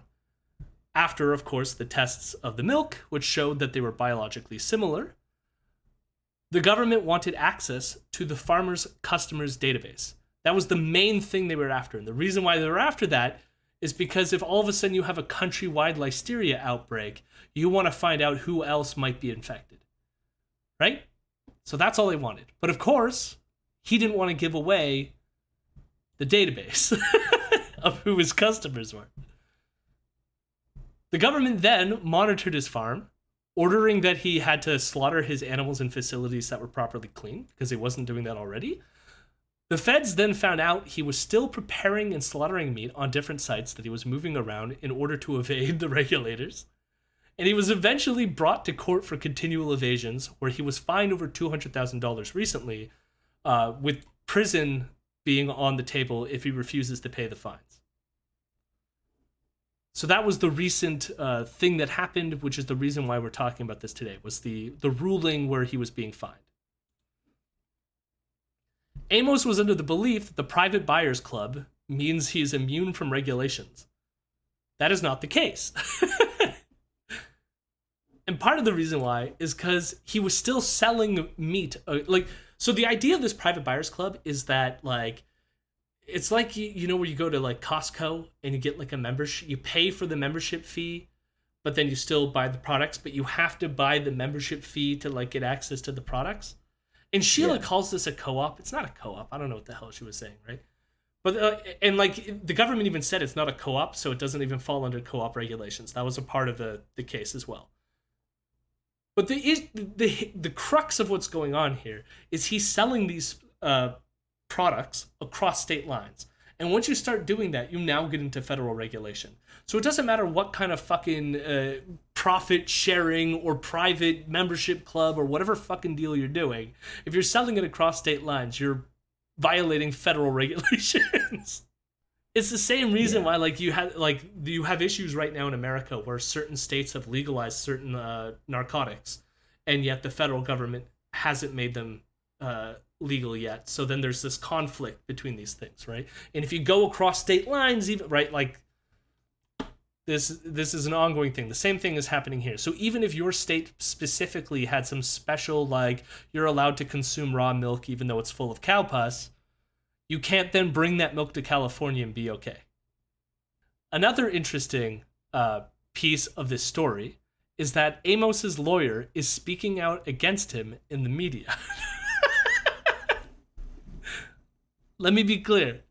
His lawyer has gone rogue.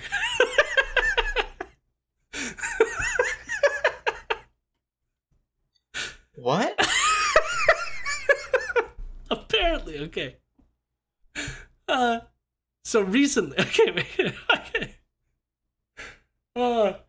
recently, Jeremy Lafredo was on Tucker Carlson. So the guy who's a Rebel employee that we just heard talking went on Tucker Carlson to talk about the Amos Miller story. And again, about the gun raid, all the things that we heard here, okay? Mm-hmm. And Amos's lawyer, his name is Stephen LaFuente, has been court-ordered to represent Amos. So he doesn't want to represent Amos anymore. He's being forced to by the court. And part of this is because Amos is a hardcore sovereign citizen and therefore either wants to represent himself or his lawyers are these crazy people that don't believe in the law. Okay? Okay. So this lawyer has sort of been trapped in this weird situation. Now, a group of far-right Christian nationalists have adopted Amos's cause. Amos's cause has been trending on anti-Semitic social media sites like Gab, which is why LaFuente did not want to represent him anymore. And it is worth noting that throughout the chat, Sheila refers to Amos as an Amish pacifist, and yet look at the company that he's keeping here. Like a bunch of like gunned-up militants and Christian nationalists who are yelling about their freedoms. That's the thing about a lot of the Christian pacifist sects, like Quakers as well, is the like, yeah, sure, they won't do the violence themselves, but they'll certainly benefit from it. You know, we had a story back in 2019 that was like the main story we were covering on Rebel News at the time, which was these vegan activists had stayed in like a bird farm of some kind in Alberta, and it was a Hutterite farm. And all Ezra could talk about was those poor Hutterites who are pacifists were just taken over by these activists. And that what they needed is they needed like other people to come and defend them because they were too pacifist to defend themselves. Like that was the whole narrative arc of that of that situation. So you could tell like there's these similar connections. Like it's what's old is new again, you know? So the other thing is the use of the private members club thing is a strategy that was provided to Amos by the sovereign citizens. Okay?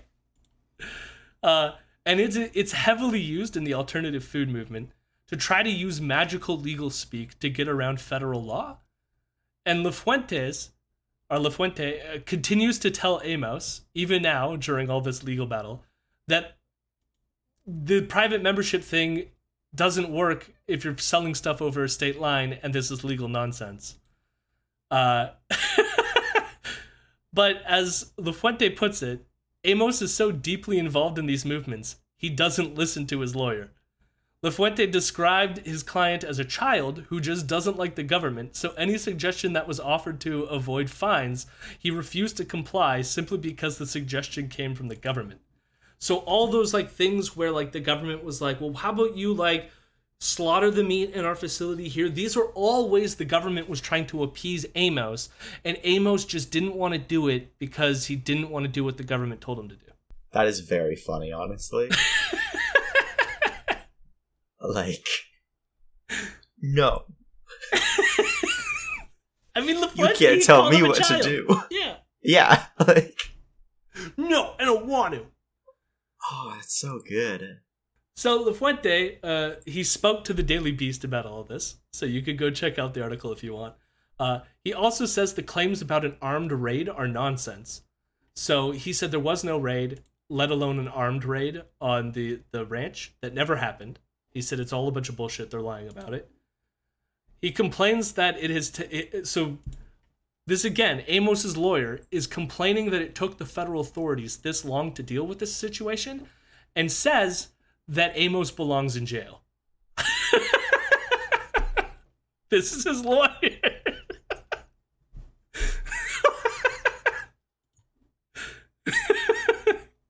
And he should have been in jail a long time ago.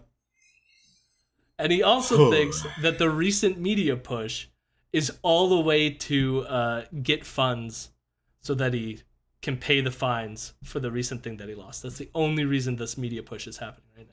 Poor lawyer. What a story. Just like, yeah. And why?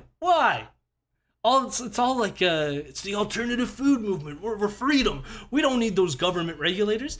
Like, this has been like the ongoing thing I pushed since the beginning of the pandemic.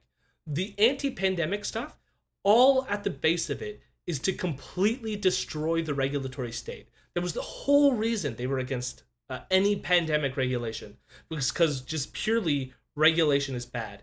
They want listeria in their milk.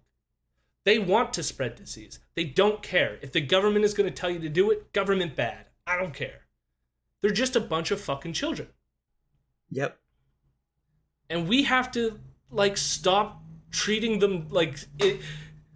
You got to treat them in the way that we treat them, which is with disdain. You don't treat them as an equal and be like, oh, let's just have a civil conversation about this and reason and allow you to, like, get into politics and chat it amongst ourselves, because they're just children. They can't be reasoned with. Amos Miller for president. Amos or Stephen LaFuente? Amos. I like Stephen. Oh, God. I don't even know if Stephen is allowed to, like, go that fucking balls to the wall against his own client, or, like... Yeah, right? Like, I don't know what's going on. I don't know if, like, maybe because the fines came down that, like, his legal obligation is no longer or something. Like, I was just like, that's incredible.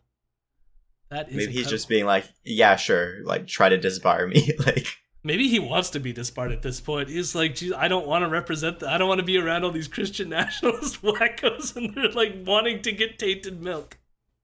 That's the thing, right? Like, it must suck for him because...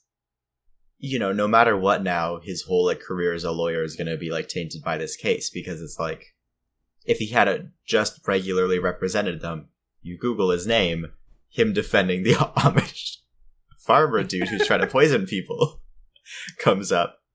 And now, if you Google his name, him ratting out on his client is going to come up. Like, regardless of, like, whether or not the client deserves to be ratted on, which he does, obviously. You don't really want to hire a lawyer that does that. Yeah. Although in this case, it's weird. The court it's a very rare move that the court obligates you to stick with it. Like, I tried to, like, read into this, but since it, like, has only become, like, a mainstream story right now, like, all the little pieces of information are very hard to find. And I don't know that it's going to go anywhere beyond this. It's just like, this whole thing is weird. Sovereign citizen. Yeah. The other thing that blows my mind is like, again, like for them to like portray the cop raid the way that they did, even though it didn't happen, according to the lawyer. Sovereign citizens are one of the number one causes of cop fatalities before COVID, right? Mm-hmm. So it's like, not that I'm like happy with cops raiding a farm with guns blazing, but if there was any reason why cops would want to go into place guns blazing, it may be because of the one group that like advocates not obeying the law and shooting and killing cops. You know? Yeah. Regardless of whether they're Amish or not, because they're involved in this fucking movement. Amish sovereign citizens pick up their shovels. Fight off the cops. They just used all their churned butter. Just snowballs. Oh, Lord. And Rebel has a petition, of course. That's what I should. They have a petition so you could sign it and get mad at the government for what they're doing to this poor Amish farmer. There is one more day, and it was August 19th, but it's... To sum it up, nothing happens. Menzies is mad at Marxist woke people. Do I need to say more? Marxist woke people. He says some things about South Africa. I guess he talks about how his wife's rich family left South Africa because of apartheid. And I just thought, like, there's a lot of weird stuff going on there. Because why did you stay in South Africa? How did they get rich? Well, yeah, but I'm like, why did you stay in South Africa during apartheid while you were rich, but then left when apartheid was ending if you thought that apartheid was bad? You know what I mean? Something weird going on there. So it could be like a retroactive sort of like massaging of the facts by his wife who doesn't want to see his her own family in a bad light. Could be a lot of that. But I will say, at least David Menzies says that apartheid was bad and that it was vile and disgusting racism. So kudos to Menzies for that, even though he himself is a disgusting racist. He also moves on to say that BDS for apartheid in South Africa was great, but now it's bad because of Israel, but he doesn't explain why. So... But like the rest of the episode is he plays a bunch of movie clips that are to portray how like the culture and society wants to paint white men as angry all the time. So he plays like Fight Club and Falling Down and all these movies. And I was like, well, why do all these movies exist if like the white angry man is like a myth? Why would there be a lot of movie representation about it? Just a weird thing. But that's mostly it. And then he ends with an interview with a veteran named Mark Menke. And Menke is talking about the medical assistance in dying thing that happened recently, where I guess a member of the government working in Veterans Affairs basically told a struggling veteran to just choose medically assisted killing himself rather than getting necessary help. And I don't know if the statistic is correct, but like I've seen it around on Twitter a few times of like medically assisted dying is like the 6th leading cause of deaths in adults in Canada now. Like, because it's getting to the point where like, yeah, you know, a doctor goes, a disabled person goes into the doctors and is like, wow, I sure would love some more support. And the doctor just like looks at them and is like, have you thought about killing yourself? Like, I mean, there's so many layers of complication here, which is that like we have a society that does not care about these people. Yeah, no, it's genuinely just like eugenics. Yeah, I mean, but it's not even framed as choice. It's like weird because it's like at what level, right? Because it's not like this Veterans Affairs person probably wanted, but you're at a situation where it's like you personally can't provide the help that this person needs because the government isn't funding it. And so you're like in this weird, everything about the system is just fucked, which is why, like, I mean, it could be on their part as well. Like, I don't know. I'm just thinking like in the broad thing here, the thing we need is resources for people, and people aren't getting those resources. And what frustrates me about that is that like I'm an advocate for MAID in the sense that like I think everyone should have the right, if they want to, they're at the end of their life, they're dying of a disease, it's painful, nothing's going to help them, and they choose to end their life early so that they don't suffer. I think that's reasonable. I think people should have that option. But it's like now we're in a position where we allowed MAID to go through, to my like happiness that that's a good thing that happened. But then we didn't do any of the other things necessary in society to make it so now you have people that could live long and fulfilling lives, but choose to end it early because there's no social safety net for them. And it's fucked. I think it really is, like, it's very similar to like the UBI situation where it's like, okay, yeah, hypothetically, it's a good concept. The right to control the end of your life. Cool. Good. But it was always going to turn out this way. And, like, a lot of, like, disabled activists at the time of it, like, passing were being like, hey, this is exactly how this is going to turn out. And it's exactly how it turned out. And it's kind of like the UBI situation where it's like, people are like, oh, yeah, hypothetically, like, oh, wow, it sure would be nice. Government just gives you money every month and it's enough to live on and whatever else. But that's coming at the expense of every other social program. That's going to be how it works. Sure, it's like a nice concept. Different in reality, because in reality we live in a system that doesn't give a shit about anybody. Like, where these people are seen as burdens regardless. And, they're working on making it so that mental health is another condition that's covered under MAID. And it's just like, it is very openly just an attempt at extermination. I don't know. Part of me is frustrated with that language only because it's like I don't want to pretend to know what other people's suffering is like. And like, if people, and part of this, because like I've known people at the end of their life where like, because they didn't have that option, suffered through it. And it was terrible, And so It's like seeing the other side of it. It's like, there is good to MAID. And it sucks because like, we still exist in capitalism, which is like part of the issue here, that we see people as expendable. Like that's why it's like, it's weird because it's like systematic eugenics in a sense. It's not like, and I think anyone is sitting there with like some sort of like conniving plan to eliminate people. It's just like how the system functions is to cast a certain group of people as expendable, and it fucking sucks, So, and I don't know what the right solution is here, because like I really would like to see. I mean, I don't know. I was gonna say I'd like to see data. It still sucks that anyone would die unnecessarily in the cases that we're describing. But at the same time, it's like, what do you do? Get rid of it completely, or how do you carve it up so that it actually helps the people that need this to help them at the end of their life, but not deal with the negative consequences, given that we still live in capitalism? And it's like, yeah, I don't know. Everything about this sucks. Yeah. No, and like, there's the anecdotes of like disabled people not being able to afford rent, and so the easier thing to do is just get MAID. Yeah. And it's like,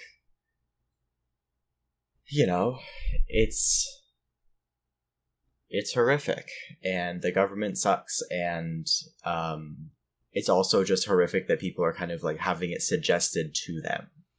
Like, yeah.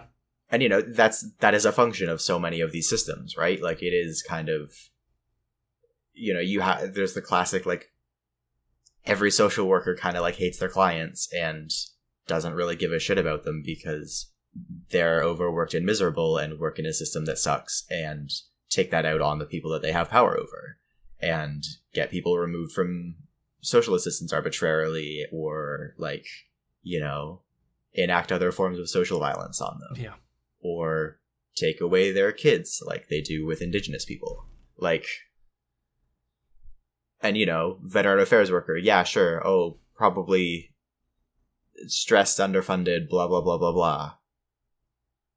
Still looked at a struggling person and was like, have you thought about killing yourself? Like, that's not...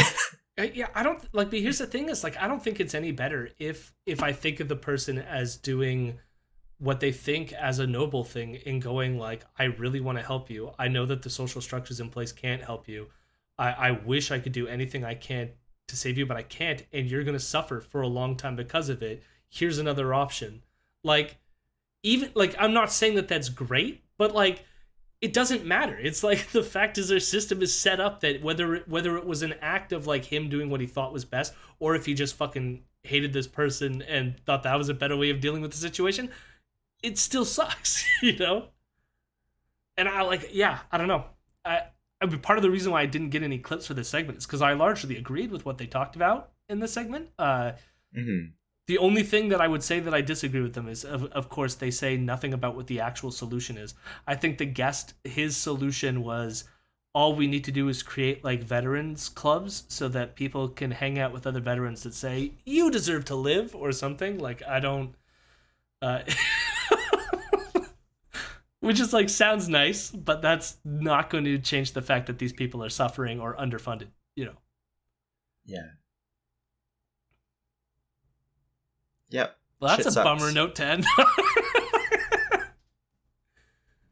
Oh, you're real bummed out, are you? Have you thought about killing yourself? Let's go back to the Amish. That was fun. Let's give people infections through raw milk. Yeah. Oh dear Lord. This is a long episode. Yep. Congrats.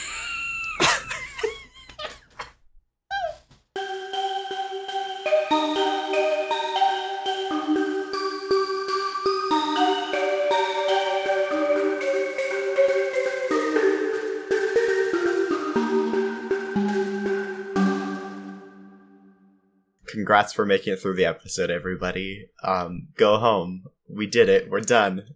Yeah, let's go to bed. That's it. That's what I got this week. Go to bed. I thought you had an article.